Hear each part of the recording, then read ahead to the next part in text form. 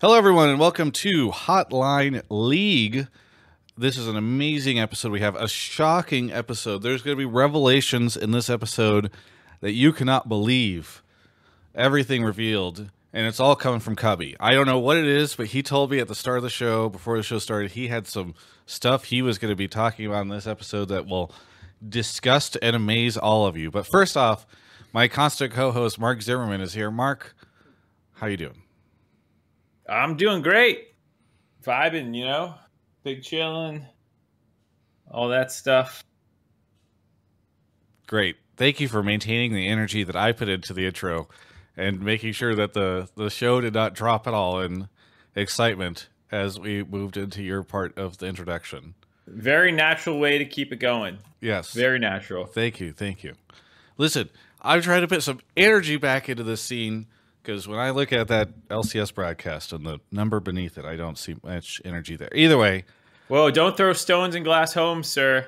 How's that surprise test going? Oh, LCS I told you that in confidence. No, actually, great point. Everyone, please go look at my surprise test that I put out over the weekend because, my God, that thing underperformed. And people who watch it say it's great, but I did not expect to ever see my ability to drop a surprise test and have it get less than 10K. And we put a lot of effort into that. We might put more effort into that episode of surprise test than any others.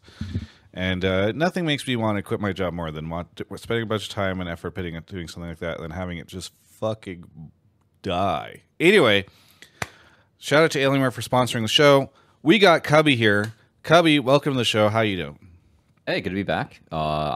All is well. I don't know if I should follow Mark with the lack of energy or follow you with too much energy. Please follow me. Whatever Mark is doing on the show, do the opposite because if you do what Mark does, it will ruin the chance that anyone will ever watch the show again. He does as much as he can to undermine. I think one or two episodes ago, he told people to stop watching.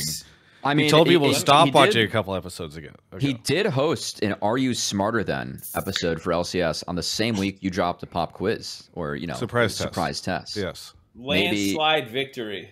Maybe that's it. Yeah, maybe he's just trying to get you from the top of the mountain. That's true. Mark is constantly undermining me at every opportunity he has. Here's the energy. You ready for me to tangent into what I did this week? Well, sure. I was gonna ask Cubby a little bit about his appearance as an LCS caster because he's back again. Go for it. All right, it was fun. I like the cat cam personally at the moment. No, it's always a privilege to work LCS. To be able to go back and do that in summer is cool. And I had a busy week. I helped out with 2 videos for Challengers and then the 1 video for the promo for LCS, which is kind of fun. Shout out to Pastry Time who helped me put that one together. But yeah, it's always fun to cover the league and definitely a lot of weird stuff going on. I will say the 2 games I had, I felt like the team that should have won lost from poor play, so that was kind of a bummer. But yeah, it was, always a treat to join the show. And it really was everyone's a huge help behind the scenes whenever I'm able to hop in. So yeah, do what we can. Yeah. Well, glad to have you here. Okay, Mark, now's your chance to shine. What'd you watch this week? More importantly than watch, who played Final Fantasy 16? Who's in there with me? Ooh, dude, Cubby is no-lifing Final Fantasy 16 really hard right now. I'm meeting with him tomorrow. I wish he was happy here to get some time with them. Yeah, Cubby, I just want to say I really appreciate you being here, even if you're not Cubby. I'm seeing that 15 had better combat. Do you agree, 15? Mark? Yeah. 15 did not have better combat. Who said that? I've seen that in a few places. Okay, well, whoever said that is actually smoking crack. Okay. That's like an actual test you could administer to a crackhead and be like, which one had better gameplay? And if they say Final 15, they're on crack. 16 clearly has better combat. Okay. My take is that 15 is actually a better game. I prefer 15 to 16. Okay. And this was the hot take that I was tweeting over the weekend. That is actually a very hot take, I feel like. Because people are It's a very hot take. People are acting like 16 is like a perfect game or near perfect. I think that's just pure cope. It's like such a fine game. Like it's so okay because it just doesn't try to do anything. There's literally 2 elements to this game and it is the combat and the story. There is like no real RPG systems. There's no real side content. There's nothing of substance beyond those two things, which is very strange to me for a Final Fantasy game to just have nothing else to do. And even at that point, like the combat isn't that insane. And I would say it's like not any better or deeper than God of War, Bayonetta, or like any like Devil May Cry. It's like not substantially better than Nier Automata. Like I would play all those games have better combat.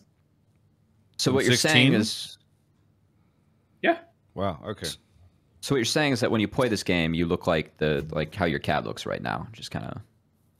It's fun. The tens. Okay. The tens blow my brains. It's just a fine game, and like the plot is like it's fine. It's not great, and like it does the typical JRPG Final Fantasy thing where like the way it presents the plot is just so boring. It's just cutscenes and quick time events that like have 5-second long windows. Where you were trying to convince me the plot was good. Like you came when you came over last week. Prologue, though, dude, the prologue, which is what everyone got juiced on, was like actually amazing. I won't spoil, but like the end of that prologue gets you so stoked to play the game. But then like there's just random cutscenes that have nothing to do with anything that's like immediately happening.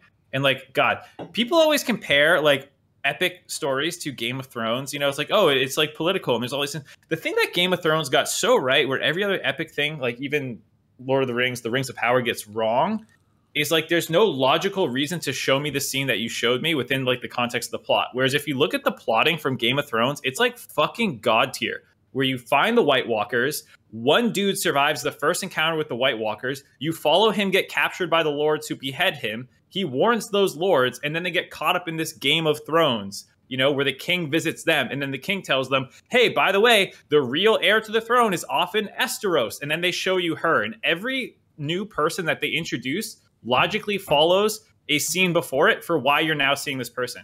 Dude, fucking Final Fantasy 16 just yeets dumbass cutscenes in there for no reason, just to like break you up from the main plot line. And then like people are like, it's just like Game of Thrones. I'm like, yeah, if you removed all the subtlety and craft from the plot, sure, there's like some similarities. So it's just like Rings of Power. Because I normally... Just like Rings of Power, dude. When Rings of Power just cut away from the main plot to show hobbits like stealing berries from wolves, and then the wolves never show up again, I'm like, what is this shit? Anyways, point is the cat is left. The cat wanted LCS content. I got too animated. He couldn't handle the heat that I'm cooking right now. Do I dare ask if anyone has seen Secret Invasion here? Is that did come out? I actually watched an episode or two, but I haven't watched it. I will say the Marvel shows have like I got burned out on the other Marvel shows. Yeah, they're pretty tough. And so I'm just waiting for Loki season 2, but maybe Secret Invasion is good. I don't know. I'm not promising after the first episode, but Loki was good for me, so yeah. Okay. I am. I just. By the way, for people in chat upset about Mark's Game of Thrones spoilers, I am the biggest critic of Mark's spoilers. But he gave you just like the first 15 minutes of the first episode, so you don't. That is literally in the first 20 minutes of the first episode. Yeah. Which speaks to the fact that, hey, guess what? A lot of shit happens in the first 20 minutes, and it's not fucking characters just. The pacing of dialogue in video games is always like not very good, because like you have to like load an audio file and match it with the in-game rendered cutscene thing. I'm not slamming them, but then like if you're gonna make me watch an hour of bullshit, I'll just watch Crunchyroll.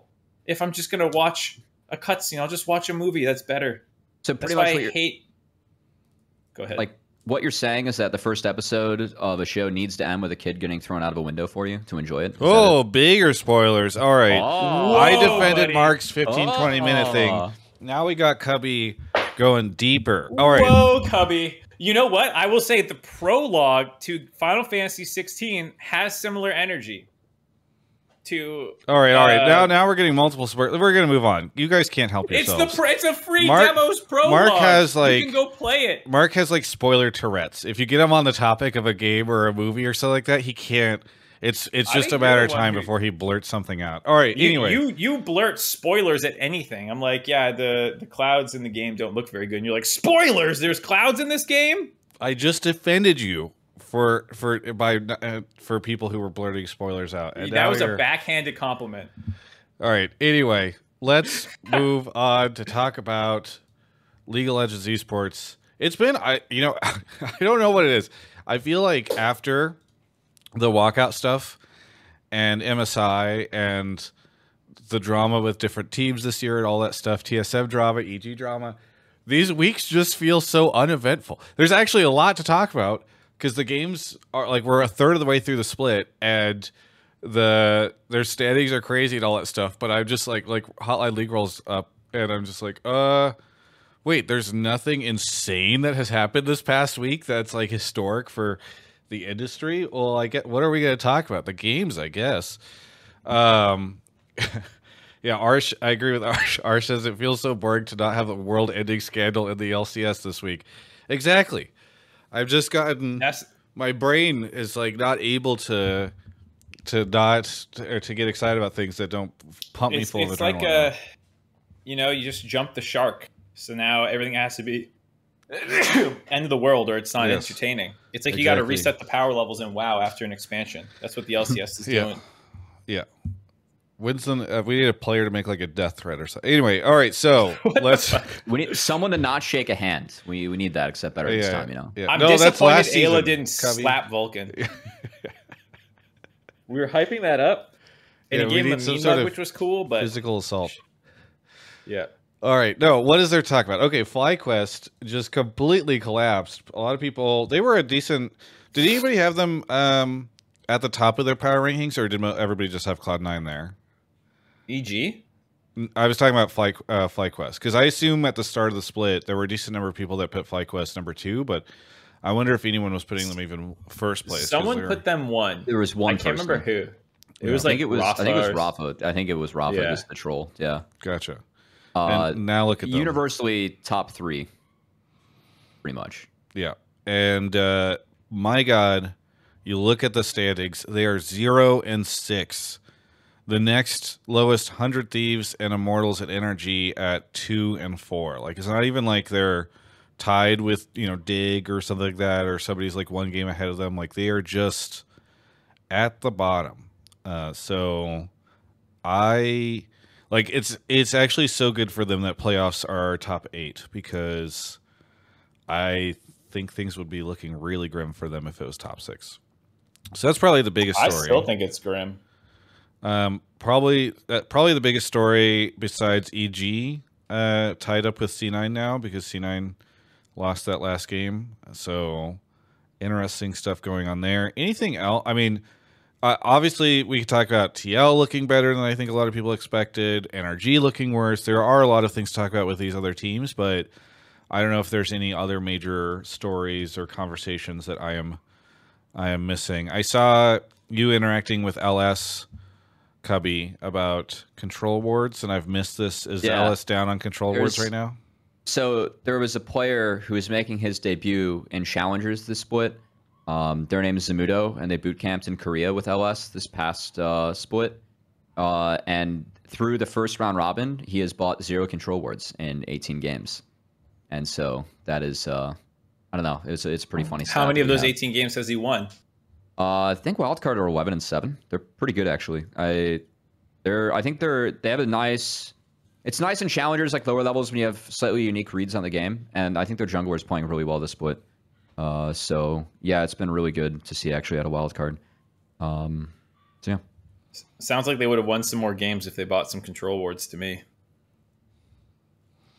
Dude, I mean, who knows? Just gank top. I guess we find out. Having not watched the games, I guarantee you, if that guy bought some wards, they would.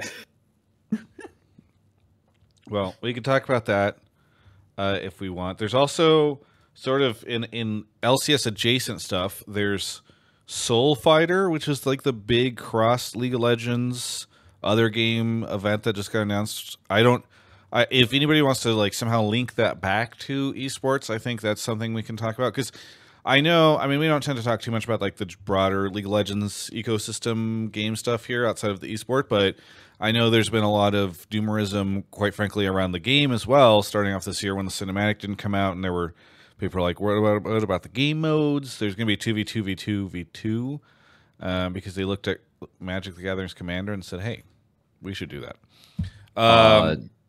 They looked at TFT. They looked at Battle Right. They looked at anything other than Magic, I bet. Okay. So, yeah, there's a lot of stuff to talk about. But anything else that I'm missing? Bakery, the General manager for Dig says Dig beating EG and TL is pretty big. I don't know. Even Dignitas's GM is surprised by how successful they're doing. I believe he also tweeted that Rich is the best player in the league, which I don't know if I agree with that, but Rich has been damn good. So I don't agree with it because it's not ambitious enough. I think Rich is the best player in the world. I think that's where you kind of have to go. Who would win, Faker of League of Legends or Faker of Heroes of the Storm? That's the big question. He's been good. So that's been pleasantly surprising. We'll see what TSM does this upcoming week in mid. If they do start playing Ruby or not. Oh yeah, that's might be interesting to look out for. Does anyone know the answer to that yet? I know that they've been playing both in scrims as of last week, so I don't know where that is now. I guess we'll find out. Yeah. Who are they running in their academy? Unlucky. Yeah. All right. Yeah. Anyway, so let's talk about League of Legends esports with some of you all. Mark, do you want to do the spiel? Sure. If you have not seen this show before, or you just forgot how everything works because your mind got wiped, this is a live call-in show. You can go ahead and join the Discord link, which I'm spamming in Twitch chat right now. Once you get here, go ahead and join the pleb topics or subtopics text channels to go post your takes. You need to join the pleb calls and sub calls voice channels in order for me to pull you if I like the take that you posted, where I will move you to the waiting room. If I like it, you'll hang out there till it's your turn. We'll do a quick audio check, make sure your microphone's working before you pull you on air to talk with us. And if you are a sub, first off, thank you for being a sub. Really appreciate subs in this trying esports winter. I burn the subs that you send me in my fireplace to keep warm during esports winter. And hypothermia is starting to set in. Anyway, but if you are a sub, be sure to join the subtopic chat by linking your Twitch and Discord account so that you can get access to the subtopics chat. And it doesn't guarantee that you get on the show, but it does move a little slower there, so you have maybe a little bit of a better chance of getting on. We try to pull from both. Either way, that is how things are going. While Mark is grabbing folks from the topics chat, let me go ahead and read off some subs. Speaking of subs, Nuclei for 3 years. Nuclei subbed for 3 years, then put like an awkward face, which I find interesting. T-Wood Chronicler, Zabel, Sakovitz, Filth Monk, Dark Tarkanis, Super Pencil Dude, Uwu Rusty Nerd, Robot Russ, CJ7, Poby, M. Lewis No, Darth Nomi, Flash D, and Cherry Lace. Thank you all for your subs. Mark, you want to go grab... Oh, Mark is already off to grab the first caller of the evening. Excited to have all of you joining us here this evening. Please spread the word of this show. Alice has been looking for a gifter for 20 minutes. He's just like, will anybody please give him a sub? And he's just a desperate man on a corner begging for a Travis Gafford sub. That's how in demand these things are. He can't even get one himself. All right. Let's see. It is, I think this is Zamelkai. I can't tell because Discord changed how they do streamer names. Is this you, Zamelkai? No, it definitely isn't. It is Zamelkai. Zamelkai, tell everybody where you're calling from. I am calling from the United Kingdom. From the UK. What do you want to talk about on the show? The take I think Mark pulled me for was TSM subbing out Insanity would be the perfect farewell by the org to their time in the LCS and would show why the league is better without them. Ah, okay. And we should say that there's a bit of conflict of interest or bias on the chat or in the show because Mark and Insanity have beef. And so it's going to be difficult, I think, for Mark to weigh in a uncompromised I can't way. wait for Ruby to take his spot. I'm sick of watching this Graves mid one trick ruin the LCS. Thank God he's getting benched for Ruby. Anyway, Zamelkai, why don't you expand on this? Okay, so I think it slightly ties into the point that you've been harping on more recently, and I want to preface this by saying that I don't have anything against Ruby for like taking the off, and if Ruby gets stage time and people like attack Ruby, I think that's fucked. But like Insanity is NA talent and has come up and has played interesting stuff, and it's been like, sure, they're not the best team in the league, but it's been working enough to get them wins.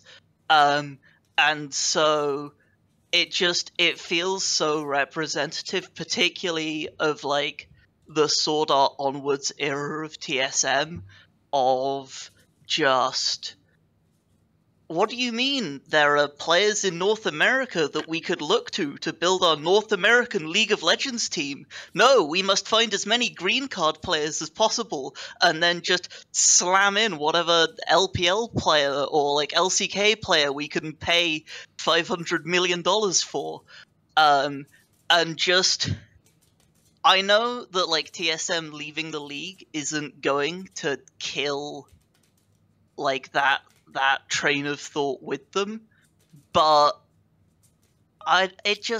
like Insanity winning, and then if Ruby gets subbed in and they start losing, it will just feel like such a perfect encapsulation of the stupidity and the problems of it all.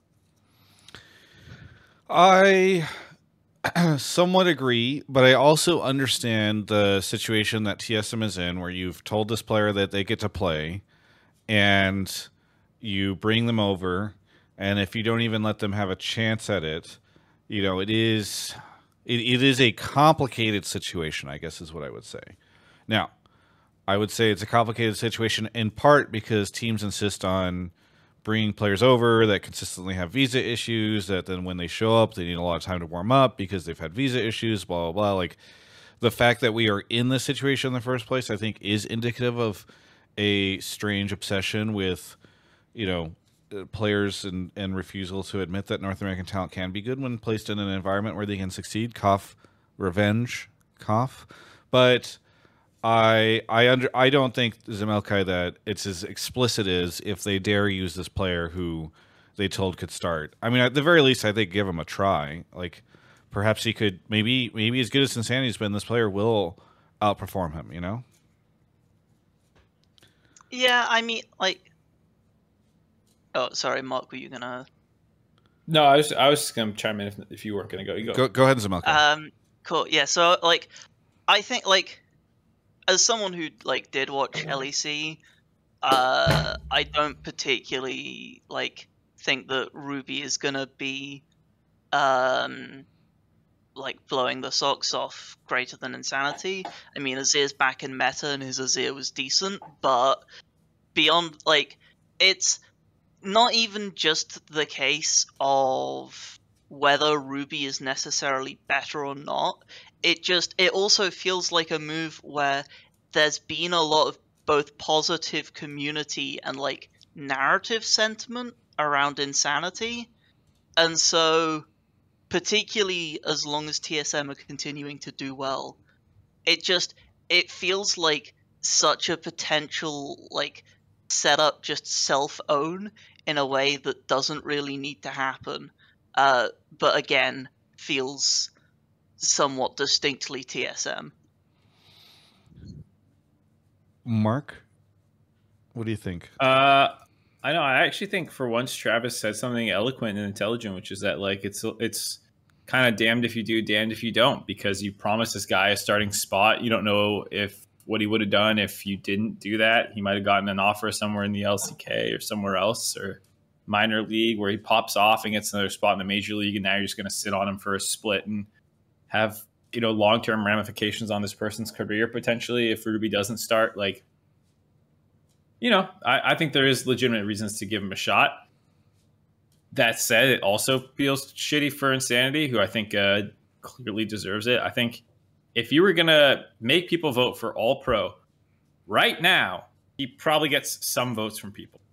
I feel like you're looking at Eminez, Gory, JoJo, and him as like your top four.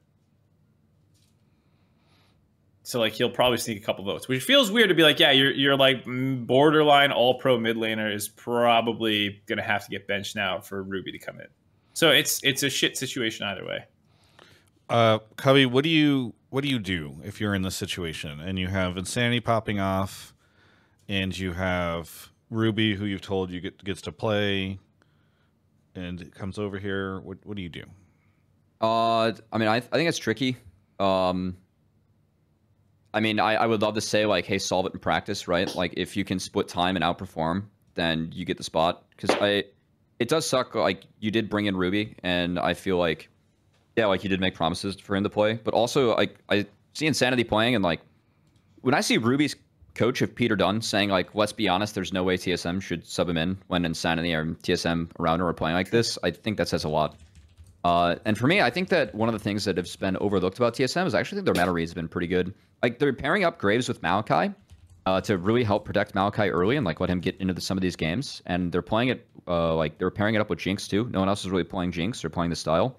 And something that Insanity always had with Dignitas challengers, he was very often credited for how they were able to play map and having a very deep champion pool, which he even had when he played LCS with Immortals. And if I'm a team that's not going to be fighting at the top of the standings, then I feel like I kind of want players like that who might be able to take other teams off guard with unique strats. Because if you are just, it's the same conversation we have about like NA teams going to Worlds every year, right? Like, why do we always play the same stuff the other teams do? I feel like Insanity is almost doing that within this region itself, and it's working for TSM. Because TSM being 3-3 is something that we didn't expect. And so it's one of those things where it's almost like, if don't fix it if it's not broken. And it feels like TSM are doing okay right now. So I do think it's tricky, and I think that we're going to see Ruby at some point. But like when I look at the play, I think Insanity's given every reason that he can give to keep on playing. The one positive thing I'll say for TSM fans too is like the rest of the team is playing well as well. Mm-hmm. While I do think Insanity, you can make the case, is maybe their best performing player right now. Wild Turtle has been very good in lane with Chime and generally pretty good out of lane. Hunter was like, Malphite one trick, but then showed his Cassante is not too bad either. Boogie's been good for the most part. So like, unless Ruby comes in and is like substantially individually worse or like really breaks how communication functioned or drafts or something, I don't think. I think the team should be able to continue to be okay.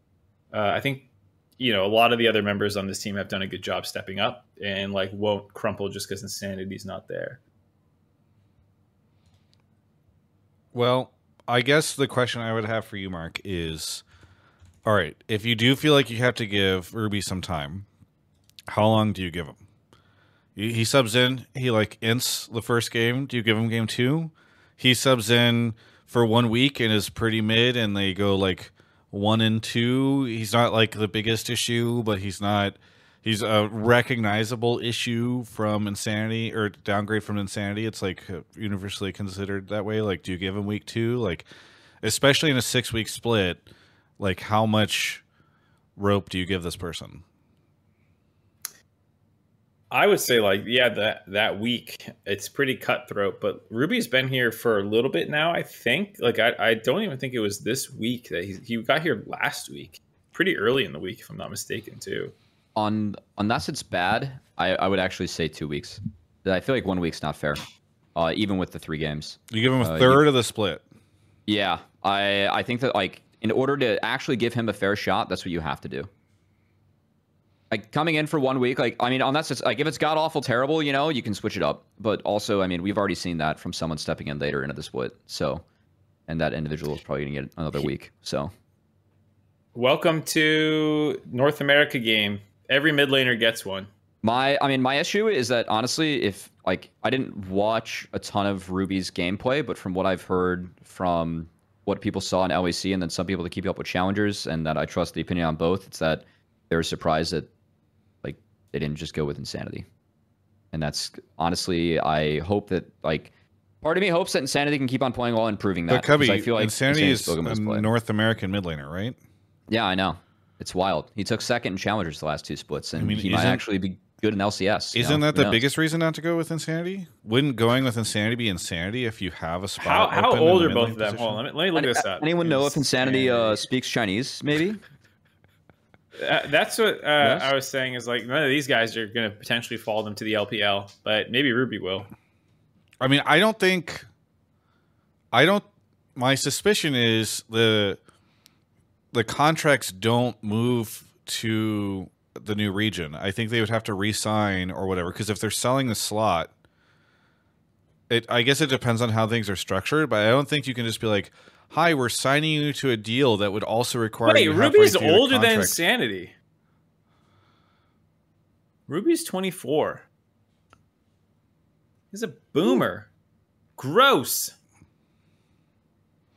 Dude, that tweet went from the weekend where you guys did the solo stuff, where it was like 24-year-old kid. Oh, I've got my whole future ahead of me. LCS casters, look at this decrepit old man. It's a miracle of modern science that this player is able to walk onto the stage. Oh, that was a banger tweet. That was one of my favorite tweets of the year. That's the MVP tweet. That tweet's getting all pro. All right. Yeah, I don't know. I don't think I would be surprised if TSM is building a roster based on the idea that you move the players. My guess is that they're building a roster based on the idea that you can create value in whatever. Yeah. But again, the rumors I've started to hear is that a deal's done, essentially. That TSM is, that stuff is either agreed to or being sorted out. Like, again, not a report, but I don't think that it's a situation where they're going to be 3 weeks from now, a month from now, trying to figure out who's buying the team and, trying to get a value based off of how good the team works and all that stuff. So we'll see. All right. Anyway, thank you so much to Malachi for the call. Anything you want to shout out before we go on to the next caller? Or before I do, Mark, I had another take that you said you maybe wanted. Do you still want it? Or Nah, I think we're good. Cool. That's good. In that case, I'll just do my shout-outs. I also wanted to respond to one point quickly, which is just that on the TSM being in a tough position, counterpoint, like Cubby said, they could have just never put themselves in this position in the first place, and I think that's the bigger screw up. But shout outs to Alienware as always, and then my other shout out is that for the Battle of the Atlantic World Qualifying Series at the end of the year, it shouldn't just be LCS4 versus LEC4. It should be LCS and LEC4 all the way down to LCS to LEC 10th. You start at 10th, work your way up. It's banger content, and you motivate the teams by doing season kickoff style event. You let them sell emotes if their team wins. So if LEC 10th beats LCS 10th, LEC 10th gets to sell an emote in the Worlds bundle, and you make sure that the rev share goes to players, so that teams have a financial incentive to give a shit. Would be banger That content. seems like a take. I feel like you're not doing a shout out. That's a take. But it's an idea. It's an idea. Anyway. Thank you very much. There's some pretty big ideas in the world. I hope the next caller wants to talk about the idea of quantum mechanics. Thank you for the call. Hour shout out. It sounds like in football every year when someone argues we should have Alabama play the worst team in the NFL and see what happens. I don't. That one I actually want to happen just so you can see those college players get their heads taken off. Yeah. No. Honestly, yeah. Thank you too. Whereas I think NACL would win a lot of matches against bottom tier. TLC is pretty good right now, and from what I hear in scrims, there are some positive win rates from more than one challenger team against some of our LCS teams. If scrim bucks count at all. But Cubby, don't most of those NACL teams have North American talent on them? Yeah, they actually might. And they are beating LCS teams that presumably have non-North American talent on them?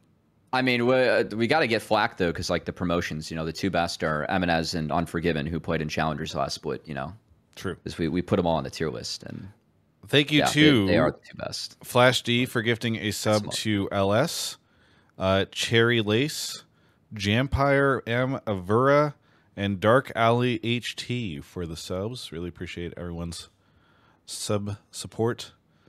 All right, Mark is off to grab the next caller. Where is Mark? He's got to come back. Come back, Mark. I need you. Either way, here we go. Mark is back. Treethan is here. Treethan, where are you calling from? Hello. Hello. Where are you calling from?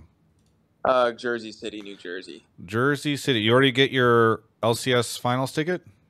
No, because they were only selling them for 2 days originally, and then later they were like, we're going to do 1 days. And at that point, I'm like, I don't know if I can afford to. Like, yeah, is that what your take is about? I just want to make sure that that's not it. No, it's not. I will not go on a rant any further. Well, I will go on a rant really quickly, just as a side topic, because I want to get like the information out about this. What, Mark? No, I was just saying, what are you aware of this, Mark? Did you know about this? I don't know. What is it? So when LCS finals tickets originally went on sale, they went on sale, and so Riot does the thing that they always do, where they announce tickets are going to go on sale, but they share no additional information about it other than like the timing of when stuff is going to happen. So no, like, hey guys, this is the amount that it's going to cost, or any of that type of stuff. Tickets go on sale. That's when everybody learns about the cost of them. And they were only available originally as 2-day tickets. And I ended up reaching out to Riot about this because I was like, what is going on? Somebody has told me that this was also what happened in spring, though I don't remember that being the case. So if anybody can corroborate that when tickets originally went on sale in spring, they were 2 days, that would be helpful. But regardless, they were only 2 days. You could only buy 2-day tickets. And there was no details on when or if single day tickets would become available. And then, so people were like, okay, well, if I only want to go to finals, I have to buy a 2-day ticket. This is annoying. And then like a week later, they tweeted out, hey, we're going to do single day tickets available now. And then single day tickets went on, but I don't feel like they perhaps did the best job of broadcasting that single day tickets were around. And I know at least one person who hit me up that said that like they bought a 2-day ticket because they didn't know that 1-day tickets were going to be available, and now they are fucked because they can't do anything. They can't get a refund on the 2-day ticket. It's just like a mess. It's disappointing. Either way, sorry, that triggered me, Treethan. What do you want to talk about on the show? No, it's fine. It's always a mess with that stuff. I'll always listen every week and see you rant about it, probably. This will happen again in the future. For sure. I don't understand. Anyway, yeah. All right. Go for it. So, I think North American talent is in a recoverable state, mainly off the backs of Evil Geniuses this split. I think Coach Moser is not getting enough credit in what she can bring to the table to the scene as the head of a team that has player development in mind from top to bottom. Oh, okay. Sorry. It sounded like you had another out. You ended so abruptly. Is that the full take? Yeah, that's the full take. Okay. Sorry. So the idea, one more time. You think EG is revitalizing like the North American talent thing, and Kelsey's not getting enough credit? Is that what you were saying? NA talent type deal?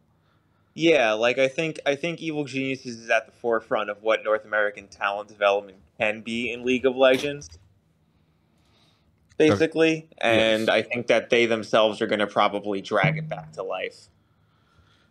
All right. Anything else you want to expand on, or should we dive in? I think I would love to hear your opinions on that. All right. I went first last time. Cubby, you worked with Kelsey previously, and I know that you care a lot about talent development, so why don't you go ahead and give us your take? And also, is Kelsey head coach, or is she, because everything says head of coaches. Yeah. So, which is a confusing title, but given that she's on stage coaching now. Yes. I think they cut costs quite aggressively in the off season. Which is why she's on. Yeah, it's like in the break between spring and summer. Yeah. Okay, so she was head of coaches, but when you no longer have a head coach, the head of coaches becomes the head coach, or the head coach on stage, I guess. All right, sorry, go ahead, Cubby. What do you think? I mean, first off, it's pretty wild that if you think of EG last split, all the players they sent to other teams are actually lower in the standings than what EG are now, using players that did, at least from like Armeo Ayla, right? They had a ton of success in challengers. I don't think that you can just credit Kelsey for that. Like, I still think that other orgs deserve credit.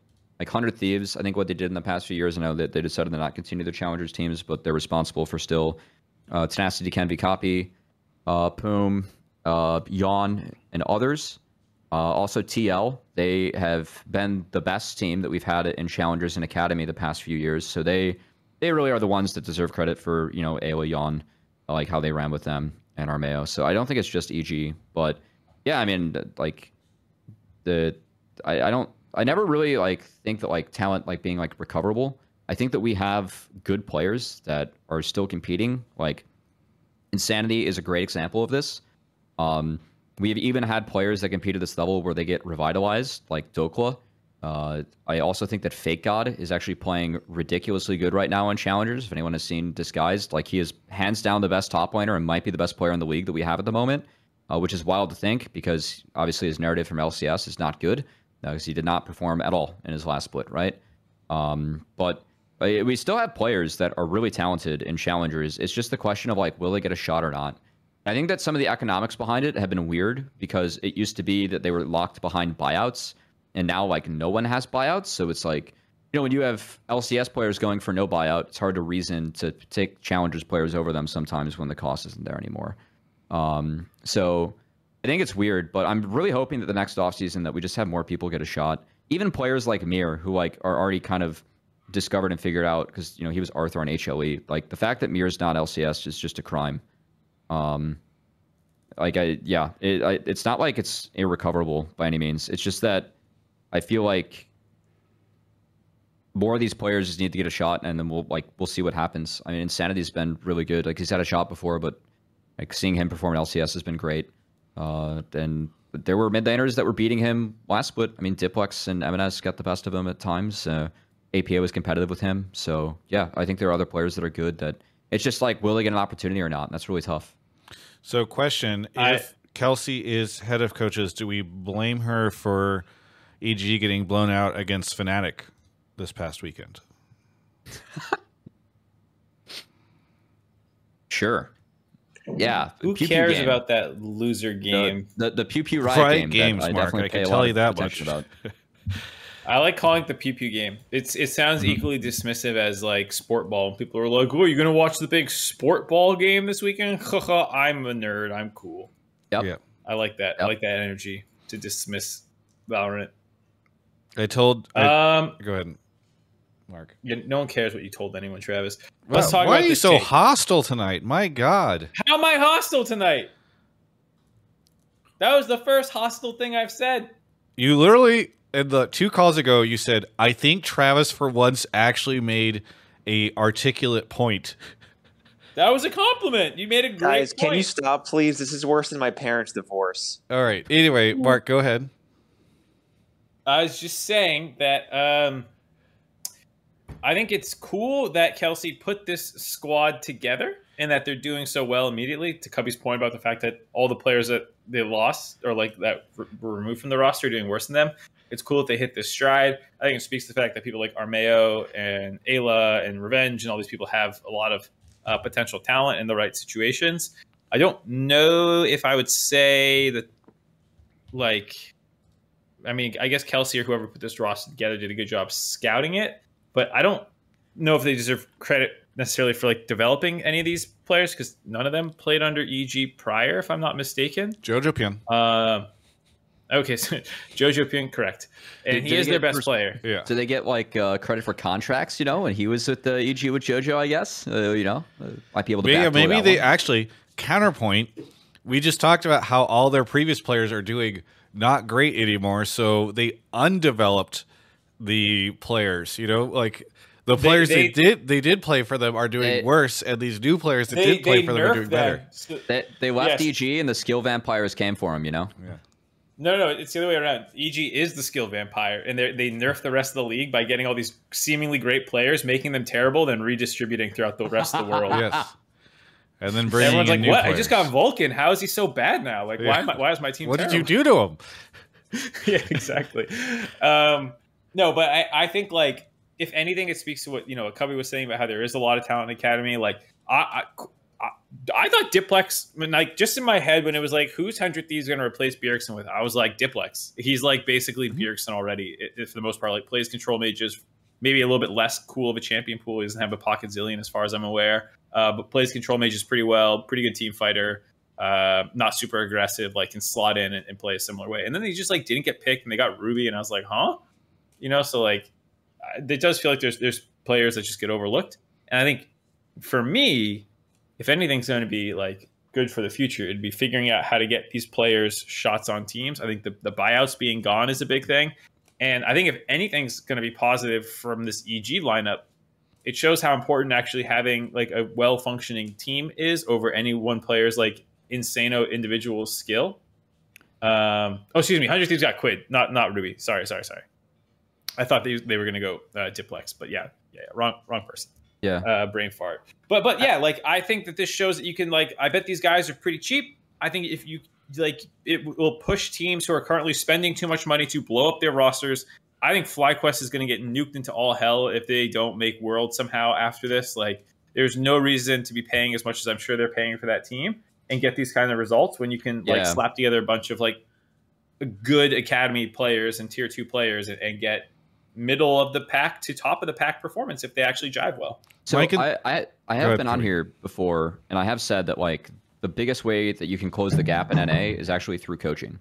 There are a lot of factors that we just cannot compete against when it comes to Korea, given the player base, the culture behind it, the ping, all that. So it's like, how can you try to at least close that gap when like you're just not going to be, you can't push players by like having so many more players around them to get better. It's got to be through coaching, right? So, I mean, maybe you just credit EG there. Like they took a gang of people that have been successful before and were able to get them together like quickly. Also, I do want to, like, an aside, are you guys worried that FlyQuest is 06? Like, what that could mean for the spending of the league as a whole? Like, is that something that is concerning? I am not worried at all about that. Like, No? I think, I mean, the league would be, I like FlyQuest a lot. I like Prince a lot. I like a lot of what FlyQuest is doing. They are one of the few organizations that is still investing into the league. So by that point, yes, I am worried. Like, I like a lot of the personalities. I like a lot of what FlyQuest is doing. Yeah. On the other hand, they are a continuation of the thing that we've seen in the past, which is overspend on import talent who oftentimes underperform. And like, I hope those players are here next year. But like, if you told me that Prince goes back, Vikla goes back, like we have the boomerang effect again, I would not be surprised. And I think to kind of link both of the things both of you were just saying, your question, Cubby, and what Mark was saying about figuring out how to get players up and for teams to recognize that they can bring up players and all that stuff and save money. My big concern is that this same thing happened with Danny and JoJo, where EG was doing really well with Danny and JoJo, and there was a big hope that this would mean that teams would be like, oh, you know what, now we can go get like good rookie talent and North American talent and do all this stuff. What ended up happening? The teams just voted to fucking drop the whole ecosystem out from as a requirement for the teams, and like it did not follow through. Like the results, the success of Danny and JoJo did not seem to change the mentality of teams, at least in the long term, and the way that they approach roster building. And so I don't have a ton of hope. Other than like the biggest thing that I think would force teams to do anything like that is going to be market forces. Like I don't think that the teams cannot fathom a world where North American talent can outperform like some exciting import rookie or import veteran. And so the only way to make this work is North American talent becomes significantly cheaper than imports, and they can't afford the imports anymore. And again, as I will always say, because I have to caveat this every single time, I am not anti-import. I am anti the import system that we have right now where players come over, underperform, boomerang at the cost of running North American players who are in many cases as good or better. Yeah. So, yeah. Oh, go ahead. No, I was about to say, it's funny that like, you bring up JoJo Danny to like kind of help that boom. I feel like there were some other players that like could have helped that boom and like are now. I think it's safe to say that Yawn is definitely a player that I think deserves an LCS slot with given his play. I'm pretty confident that like Busio as well, someone that has at least proven like in a second split he deserves an LCS slot. I think Harry's playing well. I said that the biggest crime of last offseason was that Armeo didn't get a team, and I think Armeo's more than shown that he deserves a slot. So maybe like it doesn't just take JoJo Danny, of course, being who like I did think and still are like, you know, generational talents when it comes to this game. I think there's also a lot of value to just prove like, hey, you can find players that are good in this league that, you know, you can build from within too. Like there's always gonna be value to that as well. Do we have a TL take, Mark? Because I have a kind of no tangent. I mean, think about that Skype message I sent you. Okay, perfect. EG is about the only team. Yeah. Okay, so then let's go off on the side tangent here to ask both of you, what do you guys think about a player like Armeo? Because as much of a and I think Insanity kind of follows up on this too. Whereas as much of a rah any talent don't get a chance to do what they get a good chance, and they come in like when Armeo was brought up, very nice dude, not an Armeo hater by any means, but I'm like, okay, we're back with Armeo, who has been around in and out for a long time and has some good moments, but also some not great moments, and has never really impressed. And like it does, like there is a little bit of a fatigue whenever I see that player pop up, because Armeo has played on good teams in good environments and yet has never been able to stick around. And has he played on good teams and good environments? Name another good team in a good environment he played in. Team Liquid. Let me look at. Okay, let me pull. He subbed in. He was subbed in for Santorin having migraines. He played on that Doom TSM roster. He played for Echo Fox, which was like relatively cursed. Am I forgetting a team? was Dig? Okay, I'm looking at Team Liquid. Yeah, I guess that was just a short period of time. Yeah, TL, they went to 5 games in finals with Armeo. Yeah, they went to 5 games. They beat TSM to really make finals with Armeo. Okay, you know what? Perfect. Thank you. It's actually, I thought for sure that there was at least a couple good rosters that this player had been on, but I am a victim of the same point that I have been championing for the last couple of months, which is you put players who could be good on teams that are doomed and bad environments, and then surprise, surprise, they underperform. So and then you end up in the situation I was in 5 minutes ago, where I'm like, oh, haven't we seen this guy before? And nothing ever came of it. And then you put them in a good environment, and seemingly EG appears to be a fairly good environment, and they find success. So, and to be fair, to that point, Travis, I think it's actually a great point, because like Dokla was on Immortals or Optic back in the day. It was Optic. Yep.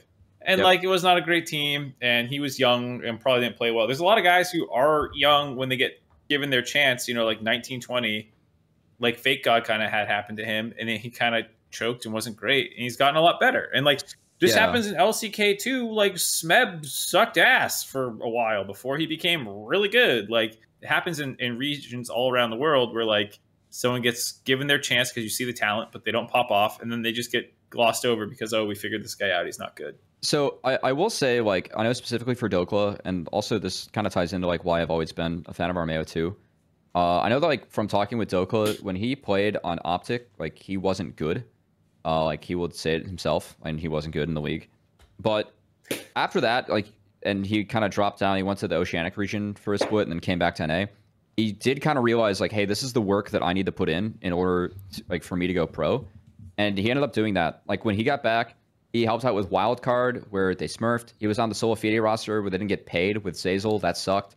But like when Champscube came out, this guy was streaming it like Champscube every single day until 1 a.m. He was rank 1. He had a 1,500 gold diff at 15 in spring of challengers before he got promoted. And this guy like put in all the work that he could to give himself a chance, and he got it. So I think that's also part of like why having a stronger tier 2 scene is important, because that is a player where, yeah, that first chance didn't go his way, but he just worked his butt off in order to like get another shot. He played so many Champscube games. Like that's why I've always been a fan of Armeo. That guy was consistently top 10 in Champscube and on the best academy team that we had. He was a shot caller. He was a leader. He's easy to work with. Like the fact that he didn't get a shot this past spring, again, I said it was the biggest crime of the offseason that he just had no team. So, I mean, we still have a tier 2 scene, but like no Champscube again. Those things build up the environment where the people that are willing to work hard can then climb up and succeed. And the fact that people like Dokla did that was great. Like that's something that I really feel like Fake God's doing right now. with what he's doing with Disguise and in Challengers. He's been playing out of his mind. Is Champs Q just dead? They're waiting for... the last thing I heard about it is that it might be back if the players want it back. I think it's probably dead. So I had not even thought about Champs Q. I know. I'm pretty sure it got sunset secretly. I don't know what happened. So before we start going... Yeah. Okay. Players are lazy, right? Now we're gonna go full cycle and be like, these fucking NA pros. Never mind. Fuck it, HLL. They won't use Champs Q. They don't deserve a tier 2 scene. It's called Champs Q, and they didn't want it. But hey, look at Armeo. I mean, he used it a crap ton, and he was always done as perform whenever he's played the last few splits. So I really don't know what to say. I was gonna say, like, the JoJo Peon example is like every once in a while you get like a generational, in air quotes, talent, like someone who is just such a stud. Everyone sees it. You know, everyone knew JoJo Peon was going to be great for a while, and then he comes in and, like, thank God he lived up to the expectations. Sometimes people flop, but, like, there are some players who you bring to the scene and immediately they're great. Berserker was immediately great. Obviously, just an incredible talent. Everyone was excited about him. Those can happen, but it's really foolish to think that, like, the point of your tier 2 scene is only to find those kinds of players, and that it's not also a scene where people can, like, go into the big leagues, struggle, go back down, get some more time, come back, and, like, these kinds of things. I think, like, you know, honestly speaking, if we're going to get really doomer, like, Kenvi feels like he's on track to, you know, he's really struggling. I have not been impressed with him. I don't think many people have. It sucks, man. Yeah. And, like, if he goes down to tier 2 and Smurfs again, I hope he gets another shot, you know, but like, I want there to be a good tier 2 for him to go down so he doesn't just, like, exit the scene or some shit. It's important. Like, 26 out of the 50 players have played in tier 2 at some point, and there are a handful of players who wouldn't have a career if it wasn't for that. And some of them are making really solid pros, like, right now. I mean, Armeo is a great example of that with how well he's playing at the moment. TL would have never been able to pull off the roster that they have now without their tier 2 success with Harry and Jan. So yeah, it's I still think it's really important. It should be a smart investment for teams if they want to save costs later by developing talent in-house. And I really hope that we see teams following through on some of the things that they said in all those posts when they were dropping their challengers teams. Because at the moment, I have seen no teams adding anything about their talent. It was just kind of false words, and that's disappointing. No, dude, they're going to look to find other ways to support it. Totally, they're totally going to do it. They said they would. Again, I think that something that's really lacking here in NA is that, like, you don't get coaching in this game unless you pay for it or unless you go to college or try, like, an academy team. Like, it's like, I think it really matters, and it's how you have to close the gap. Like, this is a game that evolves 3 weeks, and if you aren't playing 6 games plus a day, you were falling behind the curve. So you need people around you to help you kind of close the gap, and I think that just really lacks in NA. It's really tough. I will say this. Teams had how long? 5-6 years of academy to do much with it, and they didn't. Just don't let them in tier 2. Yeah, I mean, that was the argument I made too. Like, I didn't want TSM in tier 2. Like, they didn't give Haunter, Svenskar, and Wild Turtle a coach. Like, that's a crime. So I want orgs that are invested. I think Disguise has been great. Like, if I look at Fake God, Tomio, and Young, like, all their streams, they get 2K plus viewers just because they're on Disguise. Like, that's fantastic for those players, getting a lot more exposure, and they're making the most of it by streaming a lot. Like, there's a lot of motivation for that. So, yeah, I hope that we can continue to find good partners, whoever they are. Yeah, for me, it's like the tier 1 scene needs to be more open to the idea of just signing guys like Armeo and, like, the EG side. And I think to pull it back to the take, that's, like, maybe what it's done a good job of is showing that you can be successful with players like this. You still need stars. I think, to be fair, JoJo is that absolute stud, and he's kind of carrying the team right now. And Unforgiven is also very, very good. So it's not like it's 5 guys from Academy straight up, you know, who are, like, all these journeymen or something. Dude, I'm going to go back. I do think, oh, sorry. Go ahead. The final thing I was going to say is, like, I just hope that, like, in the future, if, like, tier 2, the way I want it to be is, like, a team that has Kenvi and Tenacity and, like, those old 100 Thieves lineups just get to, like, smurf and look really good, and then they just get picked up by LCS teams. And whatever the tier 2 scene is, hopefully just, like, gives players the ability to showcase their talent and have enough money in it that they're not, like, going broke or having to, like, work at McDonald's while chasing their dream. So I'm going to make the argument right now, and because I brought this up, or I started thinking about this when you brought up Kenvi, and you're like, Kenvi looks like a player that might just wash out or something. I'll make the argument right now. If you are interested in competing in the LCS, do not join Immortals. Just don't do it. And I'm going to read through a list of players that played on Immortals since that have left since June 2021. All right, so we're at 2 years.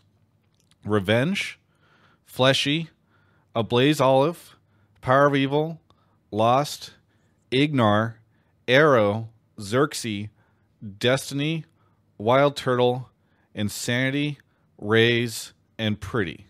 And I think what you could say about pretty much every single one of those players is that they joined Immortals and they either stopped playing competitive League of Legends when they left because they had such a poor showing, or when they left, they were in kind of a disgraced state and had their career like revitalized because another team picked them up.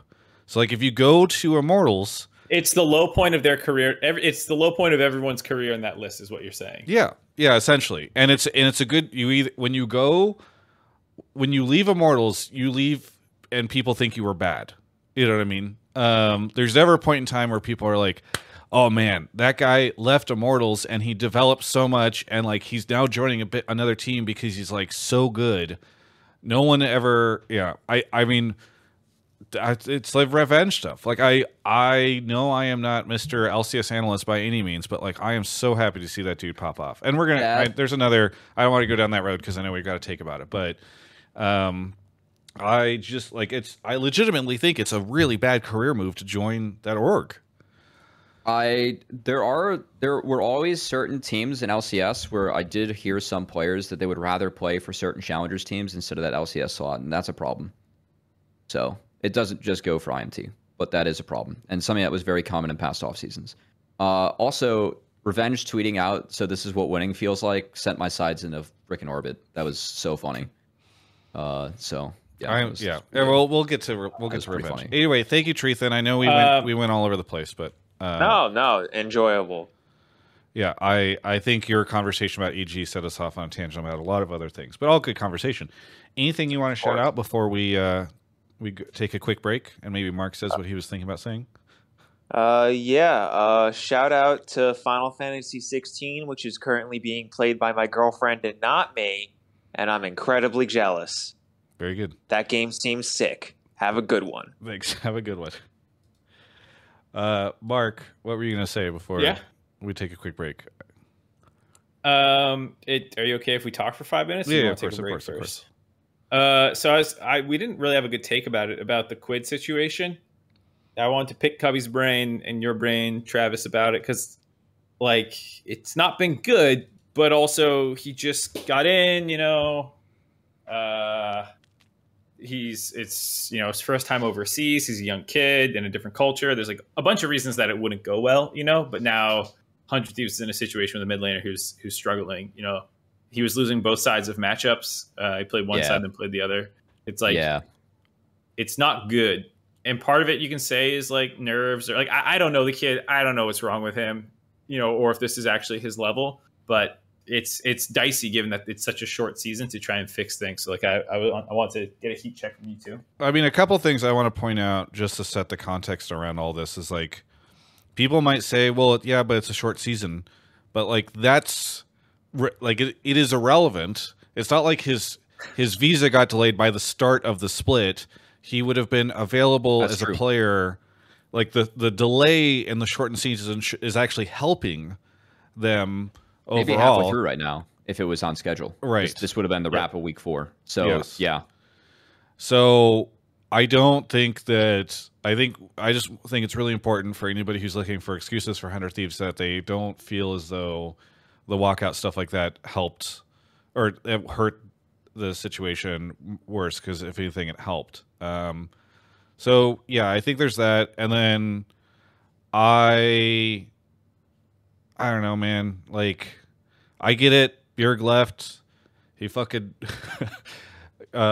told them he was quitting and then posted a video that was pre-prepared like an hour later or whatever people say. Like, clearly the dude kind of left them up a creek but without a paddle. But I don't know. I don't know if this was the best move. Let's throw this around. So first off, I think the Quid 100% should get at least like, it sounds harsh, but give him another week. There's absolutely no question that you like. If they bench Quid now, I think that I know that he was really bad. He was bad, but if you bench Quid now, that's. But who are you benching him for? Nuke Duck? No. Well, first off, that is one option. Second off, they don't. I mean, let's throw this around. What if you just try and go for Insanity? He's been a decent performing mid so far. He would speak English, not an import slot. TSM have 2 mids. TSM are not sticking around. If you give a wee bit of money where buyouts are nothing, is that something where 100 Thieves, like, is that a realistic option for them? Why not? You know? Could go get Diplex too, but I don't know where Diplex is right now. It's an actual option for 100 Thieves, you know? Yeah. I mean, I'm not ready to write off Quid quite yet. I think you stick with him no matter what for this. Yeah. Yeah. Oh, I would say, like, I don't know. I mean, we're going to be halfway done with the split after Friday, by Friday evening. Yeah, I guess it would depend on like what the players want to do, because I also am pretty sure that like the reason they got Quid was because like they were listening to players and like who they wanted to play with and who they didn't want to play with in particular. And I know we give a lot of shade at teams for this, for overlooking NA talent. I think this is a time where like players also overlooked NA talent when they're like, "Hey, who do you want to play with?" I could be wrong, but that was a. I mean, I know nothing. I've not talked to Peter about any of this stuff, but there's a caveat. But I would be shocked if there was not dramatic player input on who they wanted to play with going into this. Yeah. So I don't blame anyone in particular, but he's here. He's 19. He's never been overseas before. He doesn't seem to speak English super well. Could be culture shock. Could just be nerves playing in an arena like this, in a foreign place. Like maybe he'll get better, but like it's scary. I mean, he did have very tough competition, which some people have noted. It's JoJo and Eminez in his first week. Yeah, but then you lost Nane hard to Balulu Azir. And I watched Balulu Azir front row seat for the rest of the game, and he was not a good Azir player in those team fights. Dude, Balulu fell off the cliff. I was like, damn, Balulu's gotten Azir through lane phase, and then you watch him like short the wall 2 or 3 times as he goes trying to find double lift, and you're like, oh, Balulu, I love you, man. A bit literally at a loss for words at points. So yeah, when you have a 4K gold lead as Azir Jinx Milio and you throw, that's not good. But anyway, this is about Quid, who got solo killed by that player. Quid had a good late game team fight or two. Okay. Yeah, it was a good Busio flank he followed up on, but yeah, he still blew 2 ults when he didn't need to that last fight. Anyway, I think he needs more time. Look at this nitpicker. I mean, he needs more time, but like legitimately, if I'm an LCS team right now, I'm looking at TSM having 2 mid laners and how well Insanity's playing, and I'm really thinking to myself like, hey, can I get this player for cheap and actually like get some help? I think Insanity's like been a middle of the pack mid laner, which is great for TSM. And if they're actually thinking about running 2 mid laners or running Ruby, why not? If that's your middle of the season fix, I think Insanity, he talks a lot. I love how he thinks about the game. Actually, I think that like he has really creative takes on the game, which again I really value on teams that are not top of the standings. He's got a huge champ pool. He likes to push, which Closer likes and might be missing out on right now because mid's not going well. So just get Graves on 100 Thieves. Just push and let Closer do his work. Who knows? What work is that? Exactly. He needs the push, man. Oh yeah.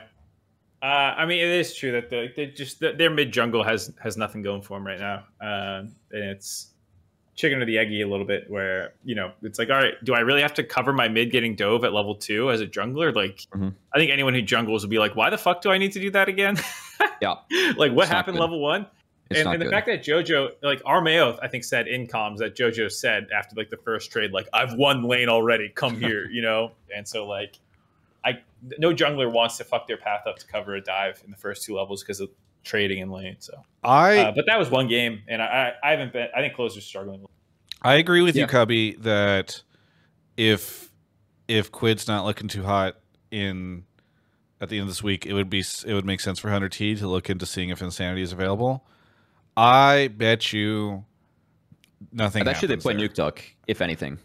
Yeah, you know what? I would not be surprised. Not terrible. It's not. That is the most LCS thing ever. Is that North American talent is available, and for some reason, this player ends up stuck on the bench while 100T is like, no, we're going to use our retired European coach. I will say that Nukeduck looked fine, and he does play a lot of like league still, and is within the team. So I think there are some legitimate reasons for 100 Thieves to do that if they want to make that choice. But, do you think it's legitimate over Insanity? Yeah, because like you don't have to pay another salary. You've at least played with him once or twice before. You've talked. He's been around the org for a year. You know, like Insanity comes in. What if he's an awful teammate? What if he just starts throwing shit at everyone and freaking out? You know, can you trust Insanity? I don't think so. Why do you think they're looking to use Ruby instead of Insanity? It's probably because he's a terrible human being. Wow. I think we cracked the code. Wow. All right. So we're going to take a quick break right now before we get into the next caller to talk about Black Friday in July. That's right. Sponsor of the show, Alienware, has Black Friday in July. You don't have to wait until November to get big savings on amazing Alienware products. You can get up to $800 off on select Alienware products. Black Friday in July starting June 29th, a couple days early, and going until July 20th. So that's this Thursday. Starting this Thursday, you can start to get these great deals. It's a great time, great moment to buy new, reliable tech. And so I think it's fantastic I have a friend, former roommate of mine, she reached out and she was asking about, should I grab a monitor? I need a new monitor. And I said, first off, Alienware monitors. That's where it's at. Go take a look at that. Second, wait a couple days, because June 29th is whenever you want to start heading over to alienware.com/Travis. You purchase through alienware.com/Travis. You support the show. A portion of that comes back to support TGI. And you look at these amazing deals that they've got on reliable tech from Alienware. Again, up to $800 off on select Alienware products. It's a great time to be looking at their products. And while you're over there, take a look at the Alienware M18, Alienware's most powerful laptop. We got one recently. We've been using it at the LCS. We got compliments this week in the press room for how big the monitor or the screen is on it. It's got a beautiful display, powered by NVIDIA GeForce RTX 40 series graphics. Either way, thank you so much to Alienware for sponsoring the show. Be sure to check out Black Friday in July. If you're listening to the show and it's Thursday, hit that link in the description, alienware.com/Travis. Check out some Alienware products and support the show. All right. More importantly, it's my birthday, June 29th. I think that's actually where this deal came from, is they heard it was my birthday, and Alienware was like, let's do something special for this. That's probably true. They were like, Black Friday in July, so that starts on the 1st, right? And then somebody looked at the calendar and they said, wait, it's Marksy's birthday on the 29th. What are we going to do for that? What kind of promotional opportunity can we do for that? And they're like, well, wow, what if we just start Black Friday in July early and get it going? Mark has left the channel. I don't have to continue on with that lie that I'm perpetuating to stoke his ego. All right. Thank you to Alienware for sponsoring, but also thank you to the following subs right now. Tom Shu with the 55 months, Kanoke, Sneeben, Zenrock, Perchy99, and Ben the Last Airbender. We got Ron Blade here. Ron Blade, where are you calling from? From Sydney, Australia. Sydney, Australia. What do you want to talk about on the show? So my take is that more so than in a while, LCS has a bunch of great personalities, player personalities specifically right now, and they're a really good basis to hype up the league. Hey, I like this take. What personalities stand out to you?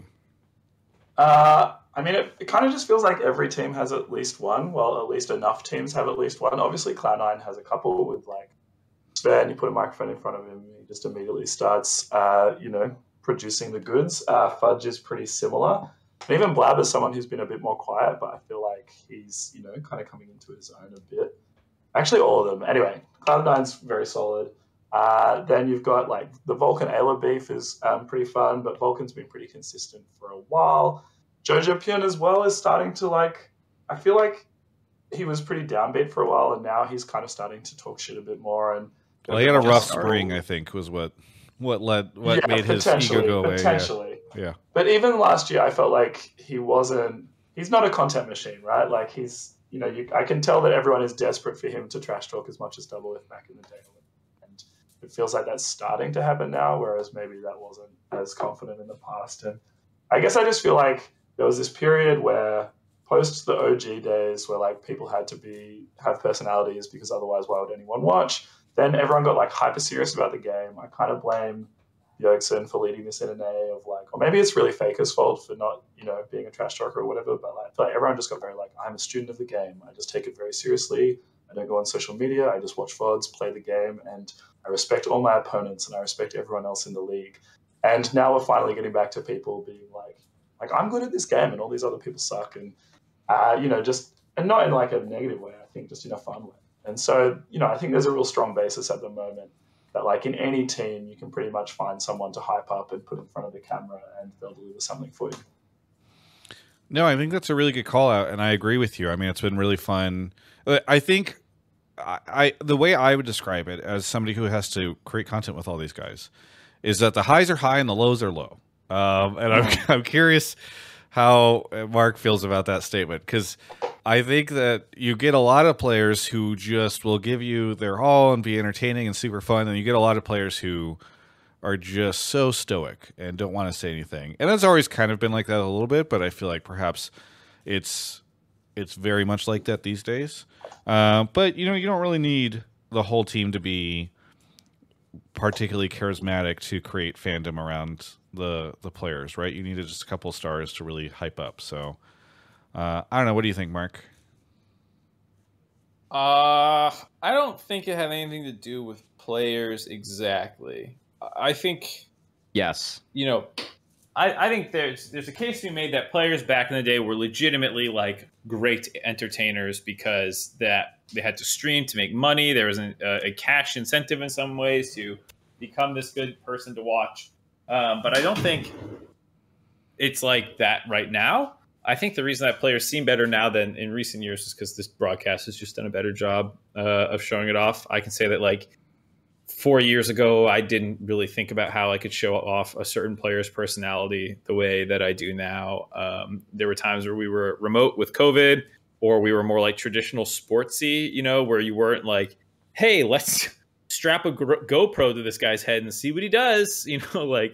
I think there's a lot more attempts to just find ways to show off the players, whereas before it was like, yeah, maybe they'll join the analyst desk segment to break down this game. And like, we didn't really guest cast with them. We didn't do a lot of stuff. So I think it's more on the broadcast, not getting their personalities out well, a couple of years ago.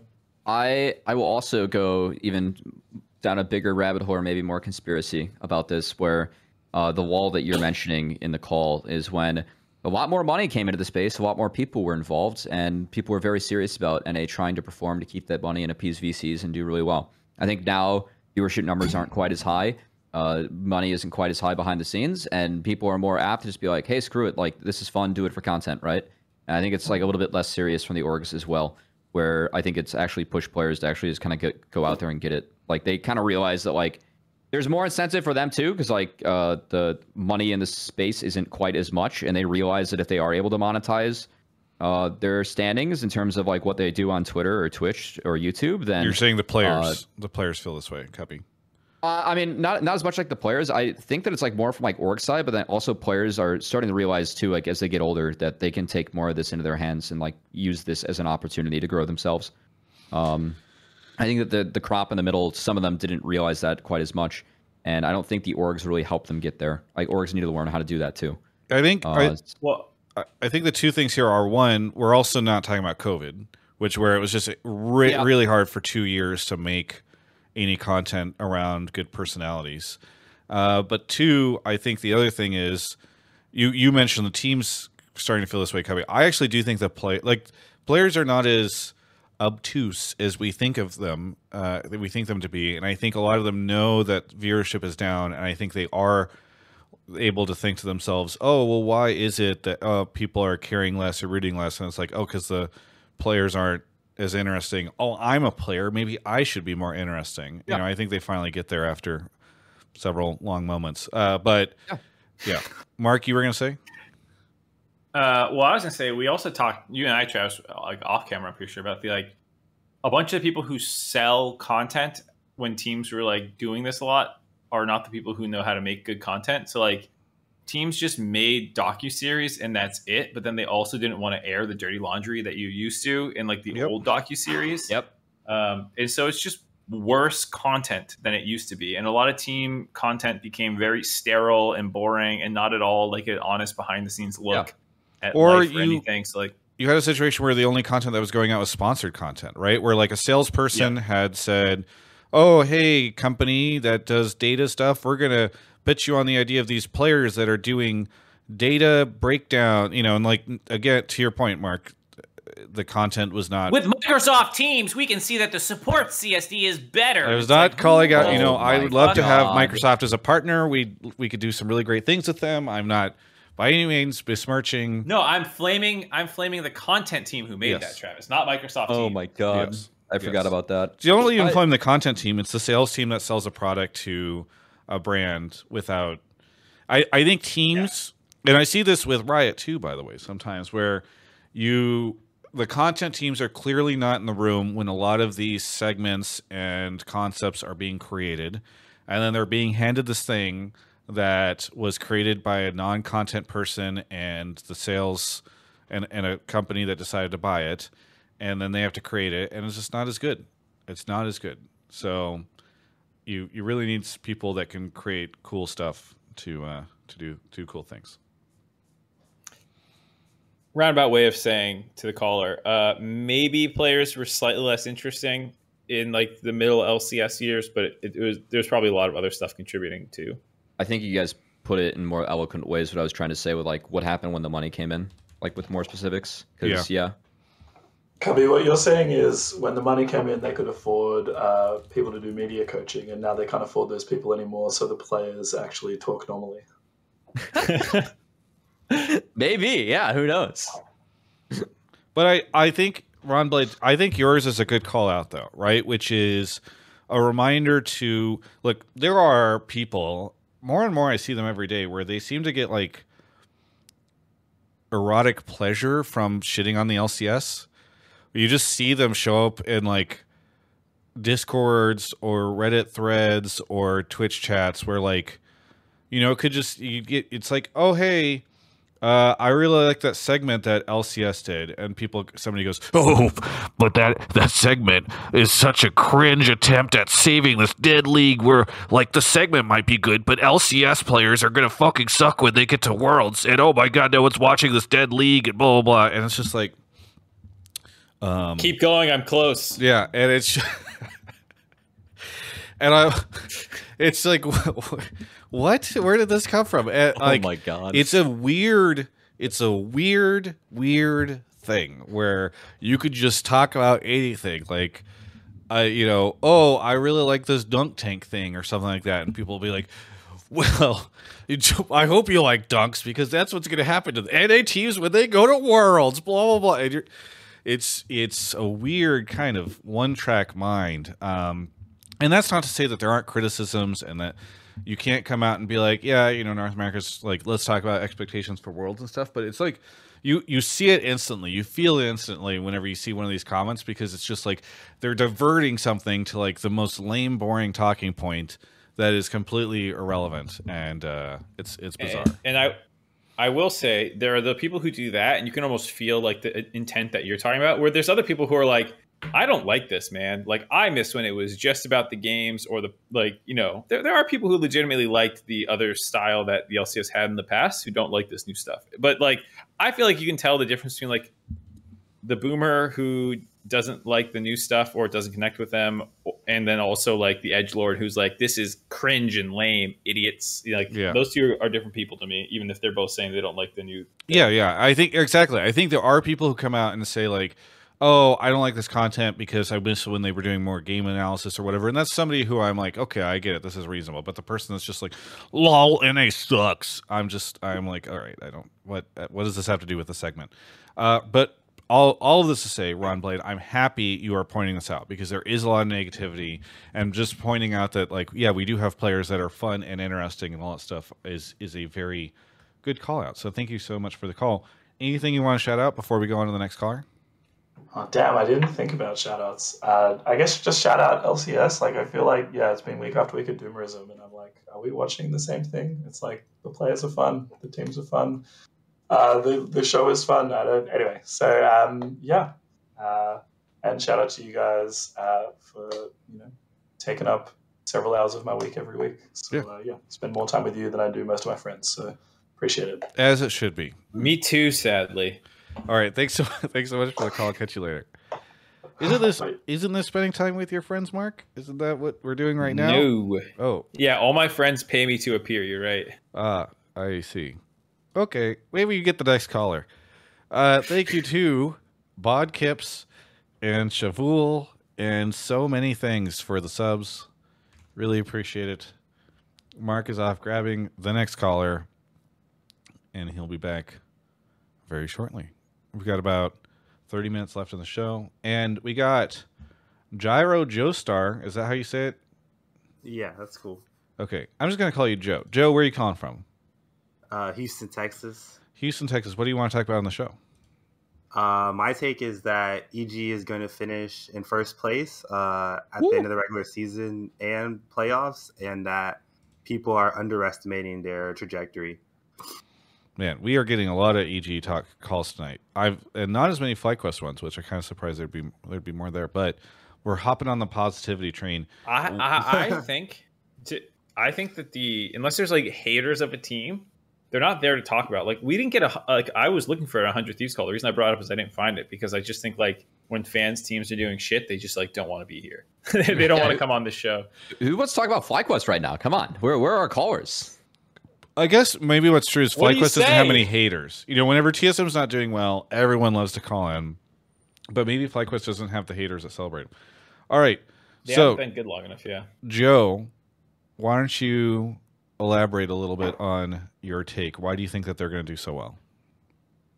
Yeah, I think that they had a lot of changes, and I think JoJo being their only retaining player and him slumping at the end of the year at the end of the last split means that they really were kind of below most teams. So I think the fact that they all came together, started scrimming, and were able to not only get to be decent, but to be at the top of the LCS after playing most of the quote-unquote better teams besides C9, means that they also have a lot of room to still grow. Like they've only been together for a small amount of time. So I think that the hands-wise, they have already passed the hands check. I mean, if you look at the CSD, which is usually a pretty good indicator of how well someone's doing, Unforgiven and JoJo are almost always like just up 10, 15 CS for no reason, it seems like. So yeah, I mean, I think they have the hands and the talent, and they are all super hungry, which is also really important, which is why I edged them over C9. I think that they want it more. So it's like they have more room to grow, and they're already tied with C9, who we've perhaps seen what they are capable of, or they're already close to their ceiling, I guess is what you would say.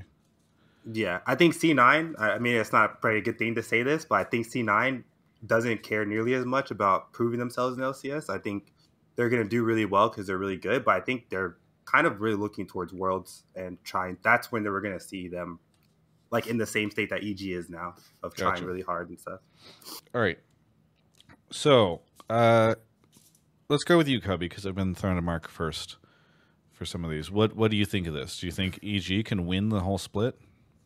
I'm usually in the camp where they play C9 next week, and they haven't beaten C9 yet, so I'm going to still favor C9. And I think that C9 has been playing better games. I think that part of the reason they dropped the game they did this week is that they still are playing Yuumi.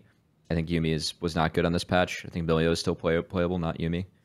And then for me, EG, I mean, it's kind of funny because like I was talking with EG like while they were playing their game on day 3, and they're like, "Is that legal?" I'm pretty sure if they're playing their game, you can't be talking to them, Cubby. No, like okay, well the staff, I know the org, okay. But they're like, how are we 5-1? Like they're like, how are we winning these games? It feels like teams are just kind of running into us, they're winning, which was pretty funny. I do think frauds. I don't think they're frauds. I just think Joe just said all the other teams are frauds.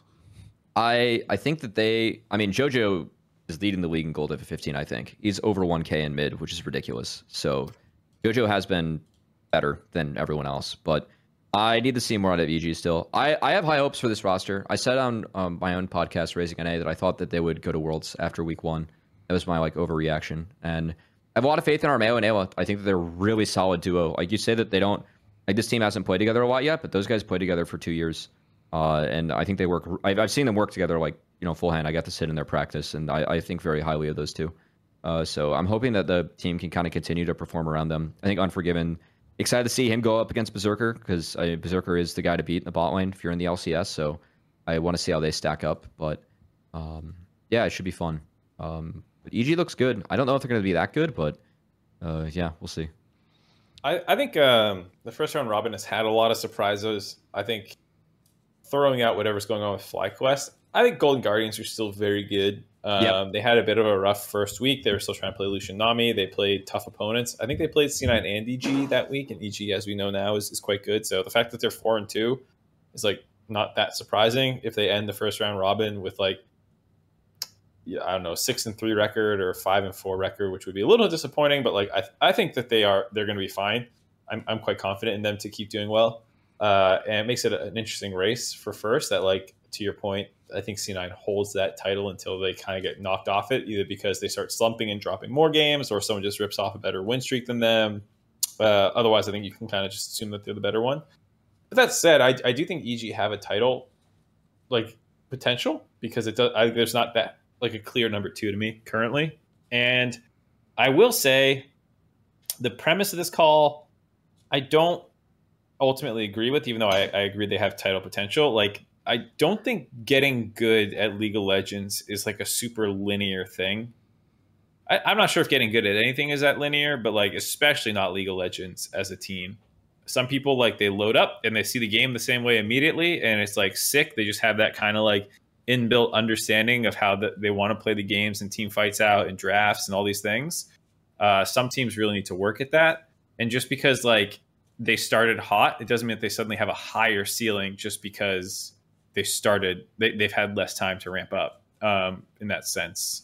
So like there's teams that I coached where we really struggled and we did have to ramp up, but like we were struggling. I don't know if we just like started hot that like we would have also just continued up and to the right, given that there's like these patches that come in and people slump or don't slump. Like the thing is people adapt too. So like you don't know who's going to be a threat on EG through the first week and a half or 2. Like they've played for 2 fucking weeks publicly, All right, now we know that we have a bit of data.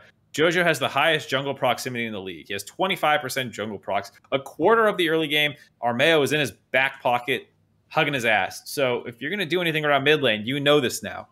And smart teams will start like changing how they play, changing what they ban, changing their approach to the entire game. And if it turns out that the only way EG can win is when JoJo hulks out. JoJo's averaging like 20 CSD right now in like every single game. It's not just like he had one once. He's fisting, yeah. Yeah, so like if he falls off, like what happens to EG? Like you can't guarantee that JoJo wins every fucking lane phase by 20 CSD. That's not going to stick long term, unless he really is just like the GOAT. I jokingly told Raz that EG are the Miami Heat and JoJo is Jimmy Butler. It's like everyone else around them is like kind of like pieces like putting together.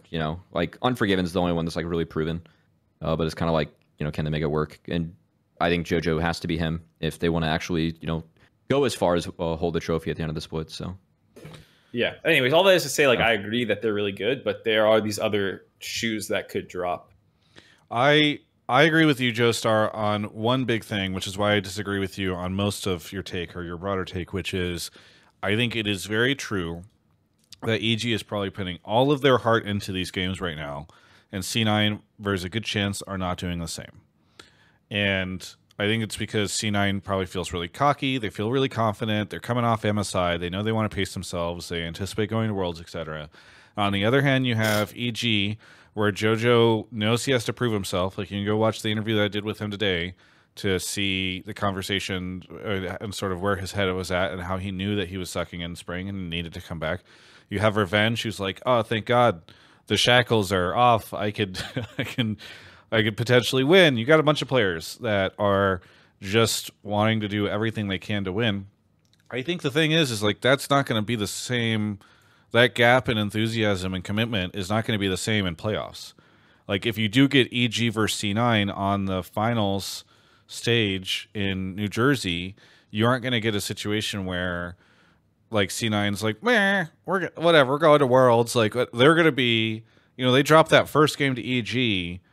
They're all in on the next one, right? And with the double elimination bracket, all this stuff, like I just don't see a world where like C9 keeps taking things as casually as they are now, assuming they're taking things casually, which I think is a fair assumption.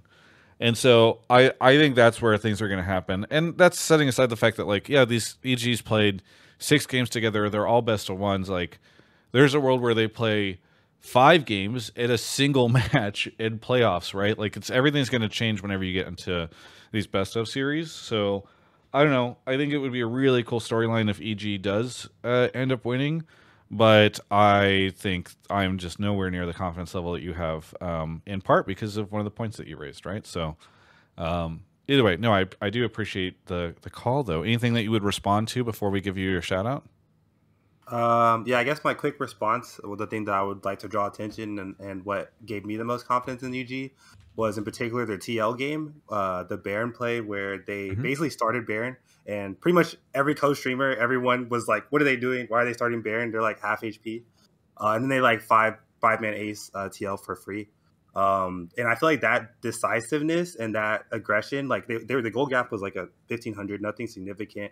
Isn't really something that I see, especially so early on from any NA teams pretty much ever. So I think that combined with the fact that I just straight up think that JoJo and Unforgiven are like probably 2 of the best players in the league right now. Is why I have faith in UG, but that would be my only counterpoint. You never know. You never know out here. No, I do, but I do appreciate it. Anything you want to shout out before we go on to our next caller? Shout out Alienware, and that's it. That's all I got. Yeah. Thank you so much for the call. We'll catch you next time. Thank you. All right. We are on to our next caller. Mark is off to grab him. Love some of the positive fan takes we've had. No one wants to be too negative today, Yeah. No, I know. Embrace positivity in NA. That's new. But everything's been weird the last few weeks. Hotline League does have some of the more positive takes usually from callers, but yeah, I agree.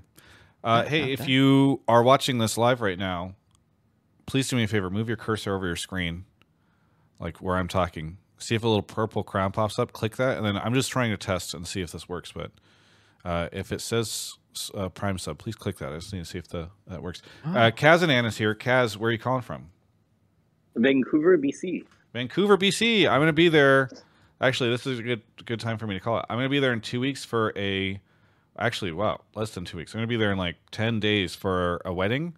And that Sunday night, I'm looking to see. I might be trying to hit up an LGS and see if people want to play Magic with me. But what do you want to talk about in the show? Okay. So this is for all the FlyQuest, how do you say it, fans? My take was that this FlyQuest 06 start to the split is the most disappointing start in LCS history. Ooh. Oh, wow. Okay, go ahead. Elaborate. Yeah, so I've got a couple of kind of points, but I'll start with the first one. What were we saying about Vikla and Prince in spring? We were hyping them up so much, and I think some were saying Prince was the best import ever to North America. Yeah, like what I'm saying is like we come to summer, they're supposed to be the best. What's going on? I mean, some people said that shit. I called that out immediately when I read those things on the dive. I called that out here. I was like, you are trolling if after 9 weeks you're saying, or like 4 weeks you're saying this.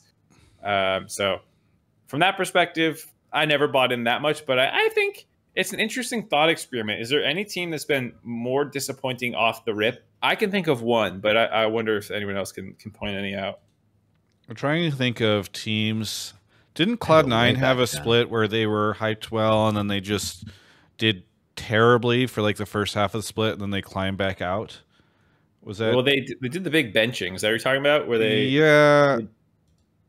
Well, the benching actually worked out okay for them. I thought there was another year. Like wasn't one of the perks splits a disaster? Oh, TSM Yellowstar is a good shout. Yeah. Sword Art was also pretty disappointing when he came over, but the team had a lot but of that's weird individuals. Yeah. No, that team was fine though. And, like they played mid to late game really well, like around Dragon still too. I'm trying to Like, think of a time they where you had positives to a them. team that was expected to place top 2 and then Couldn't win a goes game. 0-6 in the first 3 weeks. Who were failed super teams? So the Was it one that jumps to mind for me is NRG with Team GBM. But was NRG really a super team? No, Really? but they tried. Yeah. They tried. They tried. But like, so the one that jumps to my mind is 2020 Spring TSTL. Is that the one where Double said Spring Split doesn't matter and entered that team into 9th? Yeah. Yeah. That is a very big one. So people are saying C9 2020. What was the C9? Because that's, I think, that I was a remember collapse. COVID year. That was a collapse. They did. Yeah, that was the summer collapse. They did not start poorly and then become good or anything. They murdered Spring. They were like, they were like undefeated in Spring. Basically, they won. They lost a couple games. They absolutely ran Spring, and then they started the first round robin. I think again like 8-1 or some shit, and then fell off a cliff. Okay. But that was not to start. Yeah. I mean, I think the most disappointing collapse for me is still that 17-1 Immortals team that went to playoffs. Played Yeah, but that's a Marston Top and got collapse. rolled. Yeah, We're talking about, like- that's the biggest collapse, not a start. Yeah. Yeah. I think this tight take might actually be right. Is there a worst? It's bad. More. The problem is, it's really like bad. It might not be true. It would be easy for this to be wrong, if only because you don't remember when a team starts so bad and then they like recover and stomp, right? And like the same thing could happen here, where FlyQuest turns things around and they just start shitting on everyone for the rest of the split. So like I wouldn't be surprised if this has happened before. It's just not memorable because then the team eventually makes Worlds and everybody's like completely purges from their brain that the rough started happened that way. So how bad was the start for 100 Thieves when they decided to bench Someday for Fake God? Like somehow magically fix the team there. It was kind of bad, but I also remember they had like Ryu, right? Yeah. Or was it Saligo mid? No, they brought Ryu back. It was Saligo mid. Yeah, they brought mid, Ryu right? back. Yeah. Because they need an import slot, so they bench Someday, bring in Fake God so they can get a better mid laner. Yeah. But like, were people really stoked about that team with Saligo mid? Back then, Saligo was the Vlad player. Now he's evolved.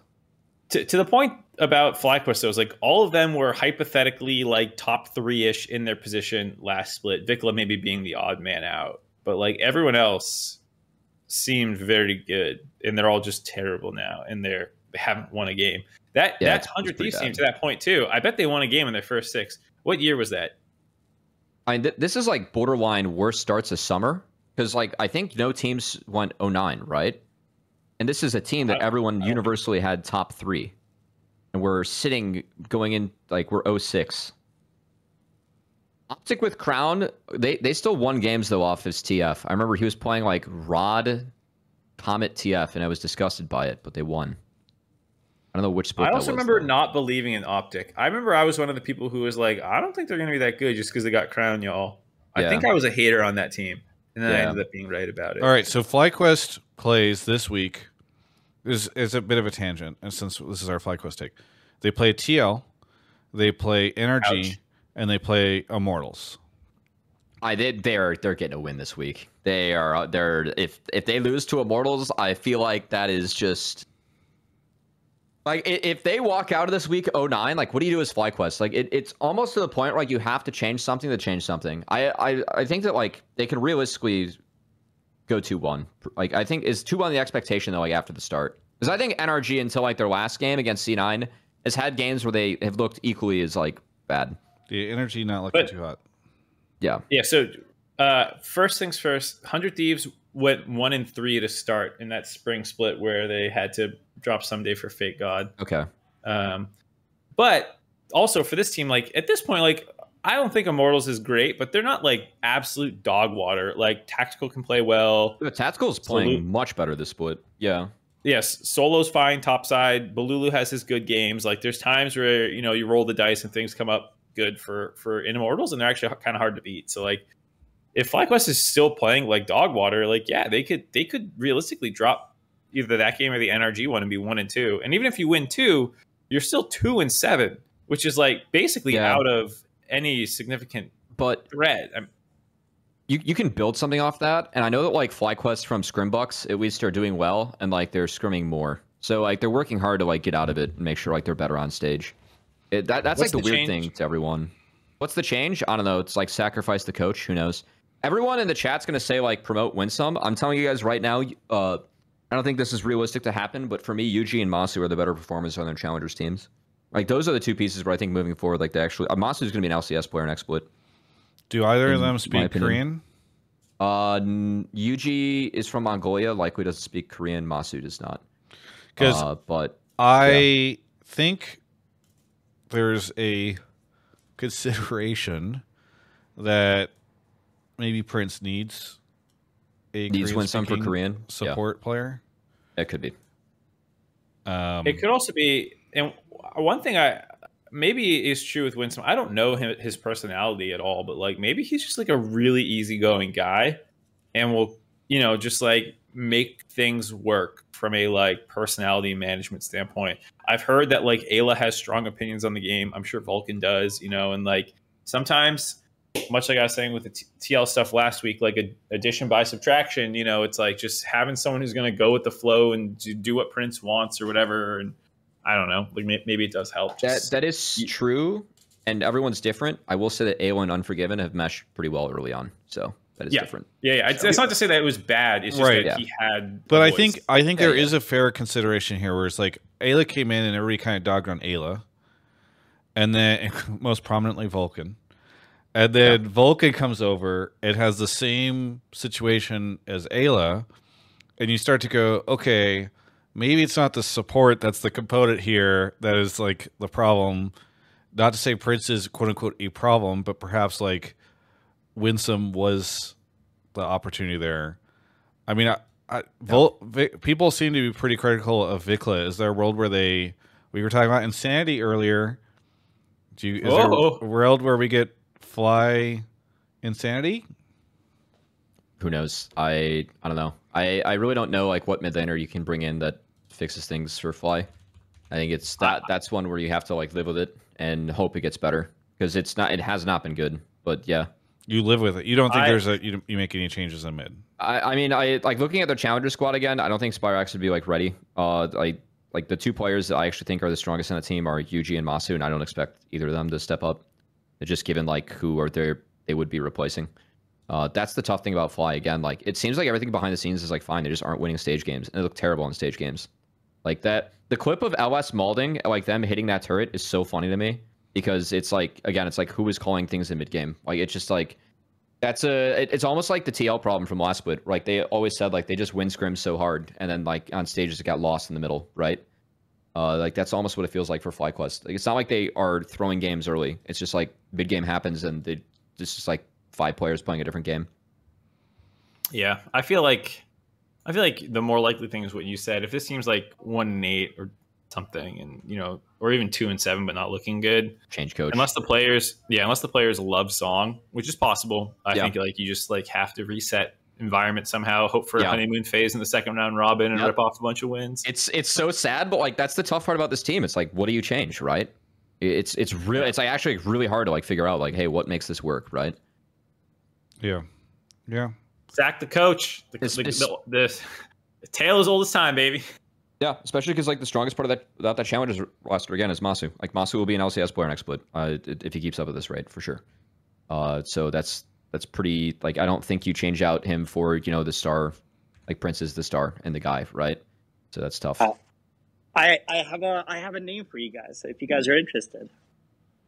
What is it, Bjergsen? Get him back with Spica? No. You're asking who needs to be subbed out if it continues to go to Shed. It's clear. It's Spica. Think about it. That, everybody talks about the 9-man sleep. Nobody asked, was that a good move to go in there? Everybody else wasn't expecting that engage from Spica back at Worlds, the famous TSM 9-man sleep. Nobody asked, was Spica correct in that move? A lot of people actually did back then. I don't know if you remember the discourse around it, because initially Double Lift defended that take by saying that like they couldn't go in there because like the Senate shroud, and then a bunch of other people were like, "Bro, you absolutely could have gone in there," and it was a whole big discussion. I think that's a pretty tinfoil hat theory. I appreciate it, but I think people did talk about that play. Spica in the chat says, "My bad for trying to win there." Wait, he just said that? Yes. Well, I gotta say, my plan the entire time. I hope you learned your fucking lessons, Spica. Stop trying to win. My plan, Kaz, is to completely disagree with you on this. How dare you suggest Spica should be out? That is the one shining star of that team, and I completely think that Spica is the last player you would remove out from that team. The one shining USA flag. Is that what you're trying to say? Yes, Travis? exactly. Anyway, thank you. God bless America. 4th of July. All right. Kaz, what do you want to shout out before we go on to our last call of the night? Just want to shout out TGI. You guys are basically the only thing keeping me interested in the LCS at this point. It's really hard to watch. Do you mean the broadcast is hard to watch? Like, what is hard to watch? No, FlyQuest specifically. So okay. You're a FlyQuest fan. I like the rest of LCS, but it's just FlyQuest. Like, it's really hard to watch the games. Gotcha. It has been a bummer to watch them start 06. When do I start? I've never taken money from Riot. When do I start blackmailing them and being like, listen, I'm at least keeping 15K of these viewers on this 32K stream. All right, thank you, Kaz, for the call. Anything you want to shout out? Oh wait, you shout out TGI. Thank you so much. As my brain's falling apart now that we're 2 minutes over the time. But we'll catch you next time. Thanks for the call. Good night. Yeah. All right, we got our last caller coming in. We got Dr. Professor Sergeant Mr. J. Thank you for the sub. Polly550 gifted a sub. Tara Prawn, Poop Hubert, and more. And by the way, Chlora Strokeless, gotta say, you're not counting the people who watch the VOD or listen to the podcast. We got Michael Don here. Michael, where are you calling from? Calling from middle of nowhere, Utah, soon to be somewhere, Utah. Ooh, you're moving. Yep. Or or are they just doing a lot of development in your area? I'm moving soon. I just heard Rafa through my wall go Utah Poggers, as he is from Utah. So yeah. Well, Mark once famously got excited and asked a very interesting question whenever he learned Rafa was from Utah. What do you want to talk about on the show, Michael? What is interesting about that? I think it's a normal question. Okay, I am here because I think Revenge is ready to be upgraded from underrated to just the best LCS top laner. The best LCS top laner. All right. How can he be the best LCS top laner when Rich is in the LCS and he's the best player in the world? All right, Michael. And plays top lane. Michael, go ahead and expand on your Revenge thing before we address Mark's HOTS fandom. Sure. Okay.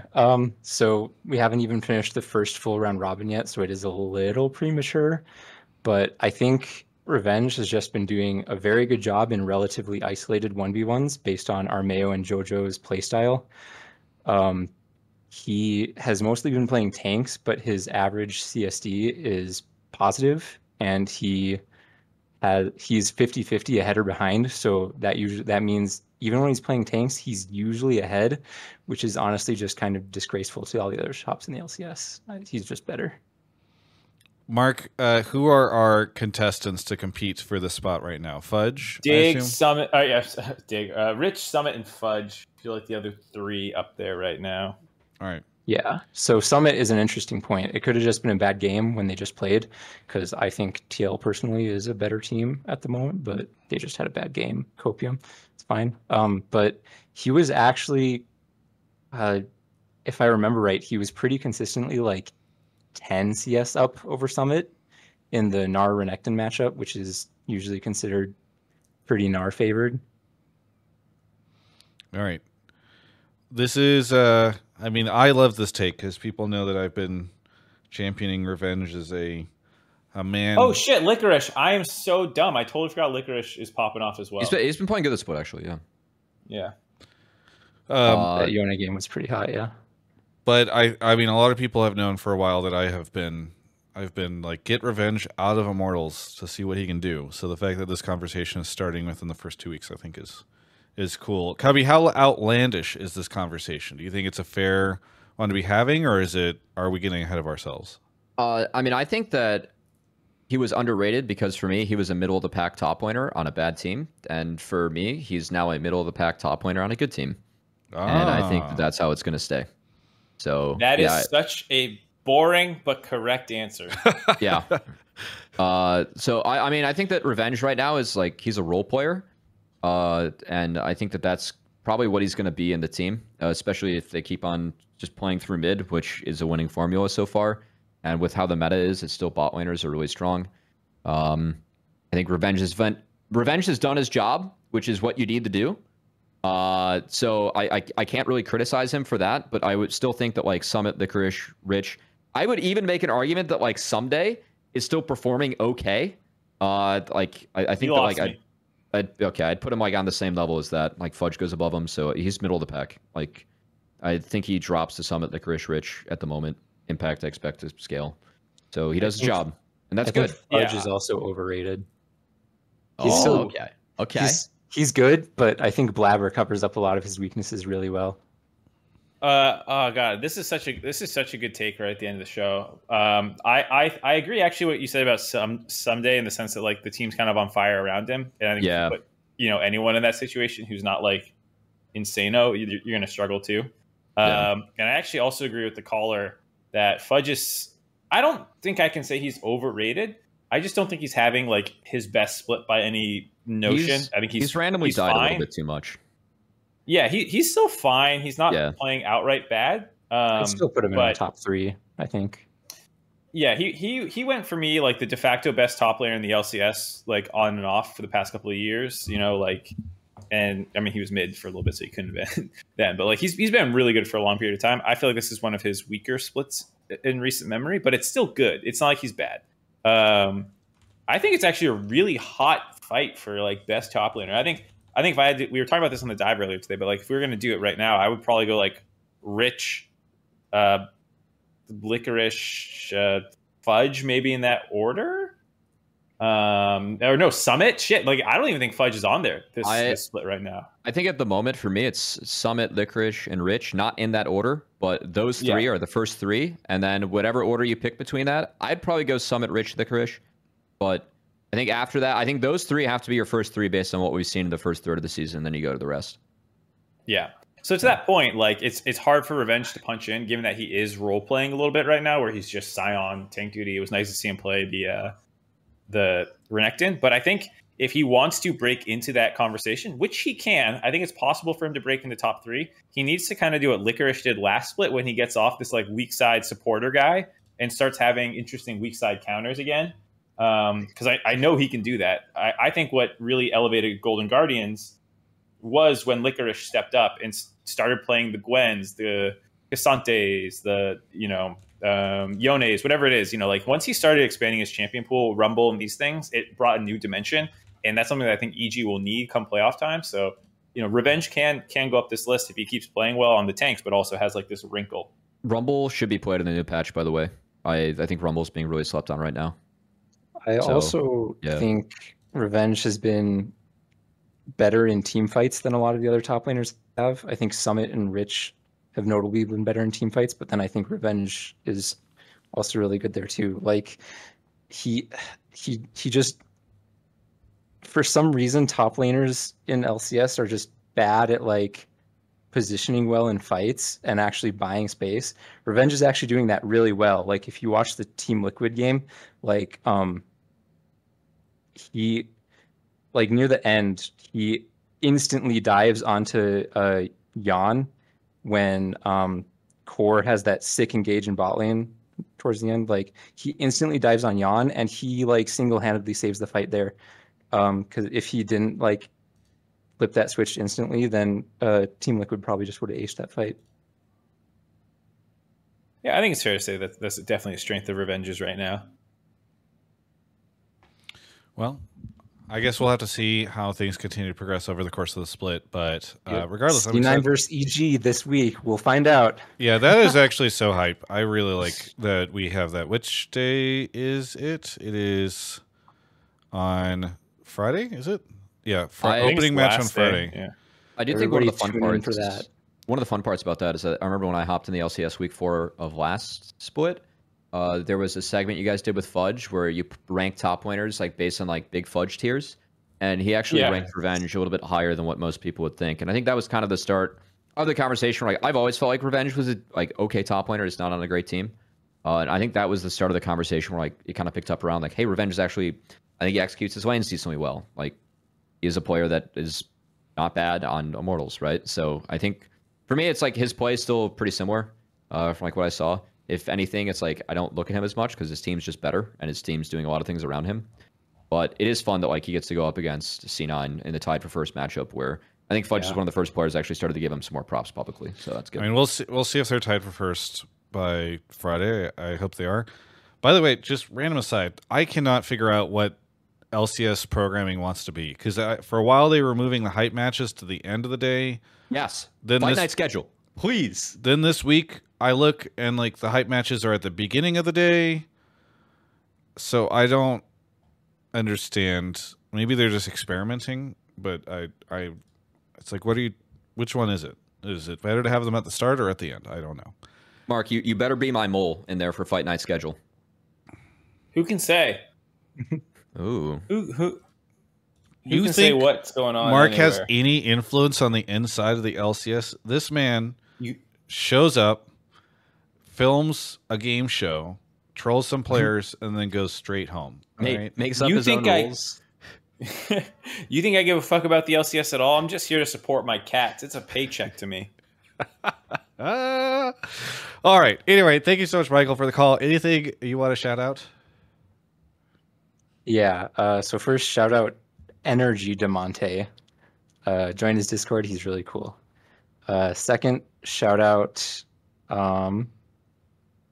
the stream that you're continuing later after this. Everybody make sure to stick around for that. You could say Magic the Gathering. A strategic stream. Final caller. Well done. Yeah. Good pull, Mark. I met Michael at a Magic event last November, the first one I went to, and you can't give Mark credit because this was the one caller I pulled tonight. So you got to. I wonder why. Anyway, I wonder how he ended up here. Hey, I didn't strategically put him at the end as the last caller, though. That was Michael. Michael was chosen by Mark in the order that Mark determined. Either way, yeah, stick around, everybody, because we're going to be doing a sponsored stream, but it's going to be a cool sponsored stream. So please stick around. But yeah, thank you. Anything else, Michael? Yeah, shout out LCS. That C9 EG game should be a banger. So everybody make sure to watch it. Yes, please watch the LCS. Dear God, please watch also, the LCS. watch Thursday Game 3. We're doing a dive cast. Spoilers. Cubby, me, and Azael are casting a game together. One last shout out DRX. They finally won a match. Longtime DRX fan. They finally did it. Let's go. Yeah, against Nongshim, right? Yeah. Yeah, I wouldn't get too excited about that win, you know. But, hey, that's good. It's a win. We take a start. those. Yeah, it's a start. Paddock looks awesome, honestly. Oh, yeah. All right. Anyway, thank you so much, Michael, for the call, and we'll catch you next time. Yeah, see ya. That is the show. Now, Thursday Game 3 is Dig TSM. That's the dive cast? Yeah, it's a dive cast. All right. Azael's play-by-playing. I'll be on site on Thursday. So. Oh, really? That's fun. Yeah. Nice. All right. Thank you so much, Cubby, for being on. I hope you had a good time. Mark, before I give Cubby his shout-outs, what do you want to shout out? Shout out Natsume for being such a cutie patootie. That's it. That's his animal, by the way, for those that are confused. Aww. It's not like some random person that Mark is. It's not like a pet name for his fiance. Anyway, Cubby, what do you want to shout out? Shout out to the LCS team for having me this past week. Always a pleasure. And everyone that works behind the scenes is always like really supportive, really nice. So it's always fun. And then shout out to Challengers League. So LCS_Challengers and Path to LCS. It's every Saturday, Sunday, Monday at 11 or 1 p.m. Pacific. We start up the games. And TLC is playing really well right now. They're 15-3 in the league. And definitely have some there are some players that I expect to see an LCS next split, especially given where salaries are headed. I think that might be some extra opportunities for some NA players. Cubby, listen, those days you just listed, those are LEC days. And they rate us after. What Travis. I learned this split, or this year, is that no one is capable of watching both LEC and the North American League right afterwards. So I apologize, but I just can't do it. Bad time slot, Cubby. No one's going to watch on the weekends. You know, they raid the stream, so you could watch LEC and then fall asleep at your computer playing Magic, and then you can still spectate and count as a viewer afterwards, and hopefully actively participate when you get up, you know? That sounds nice. All right. Either way, thank you, Cubby. Thank you, Mark. For me, just I got content coming out this week. Go. Oh, God, please go look at this week's surprise test. I released it over the weekend, and nobody watched it, and it's quite good, and I don't want to stop doing surprise tests. So if you like surprise tests, go watch that one so that it actually gets, and share it with people and send it around. Send it, put it on a mailing list, a chain mailing list to your grandmother, and send it to your grandma. Send it to your mom. New recipe.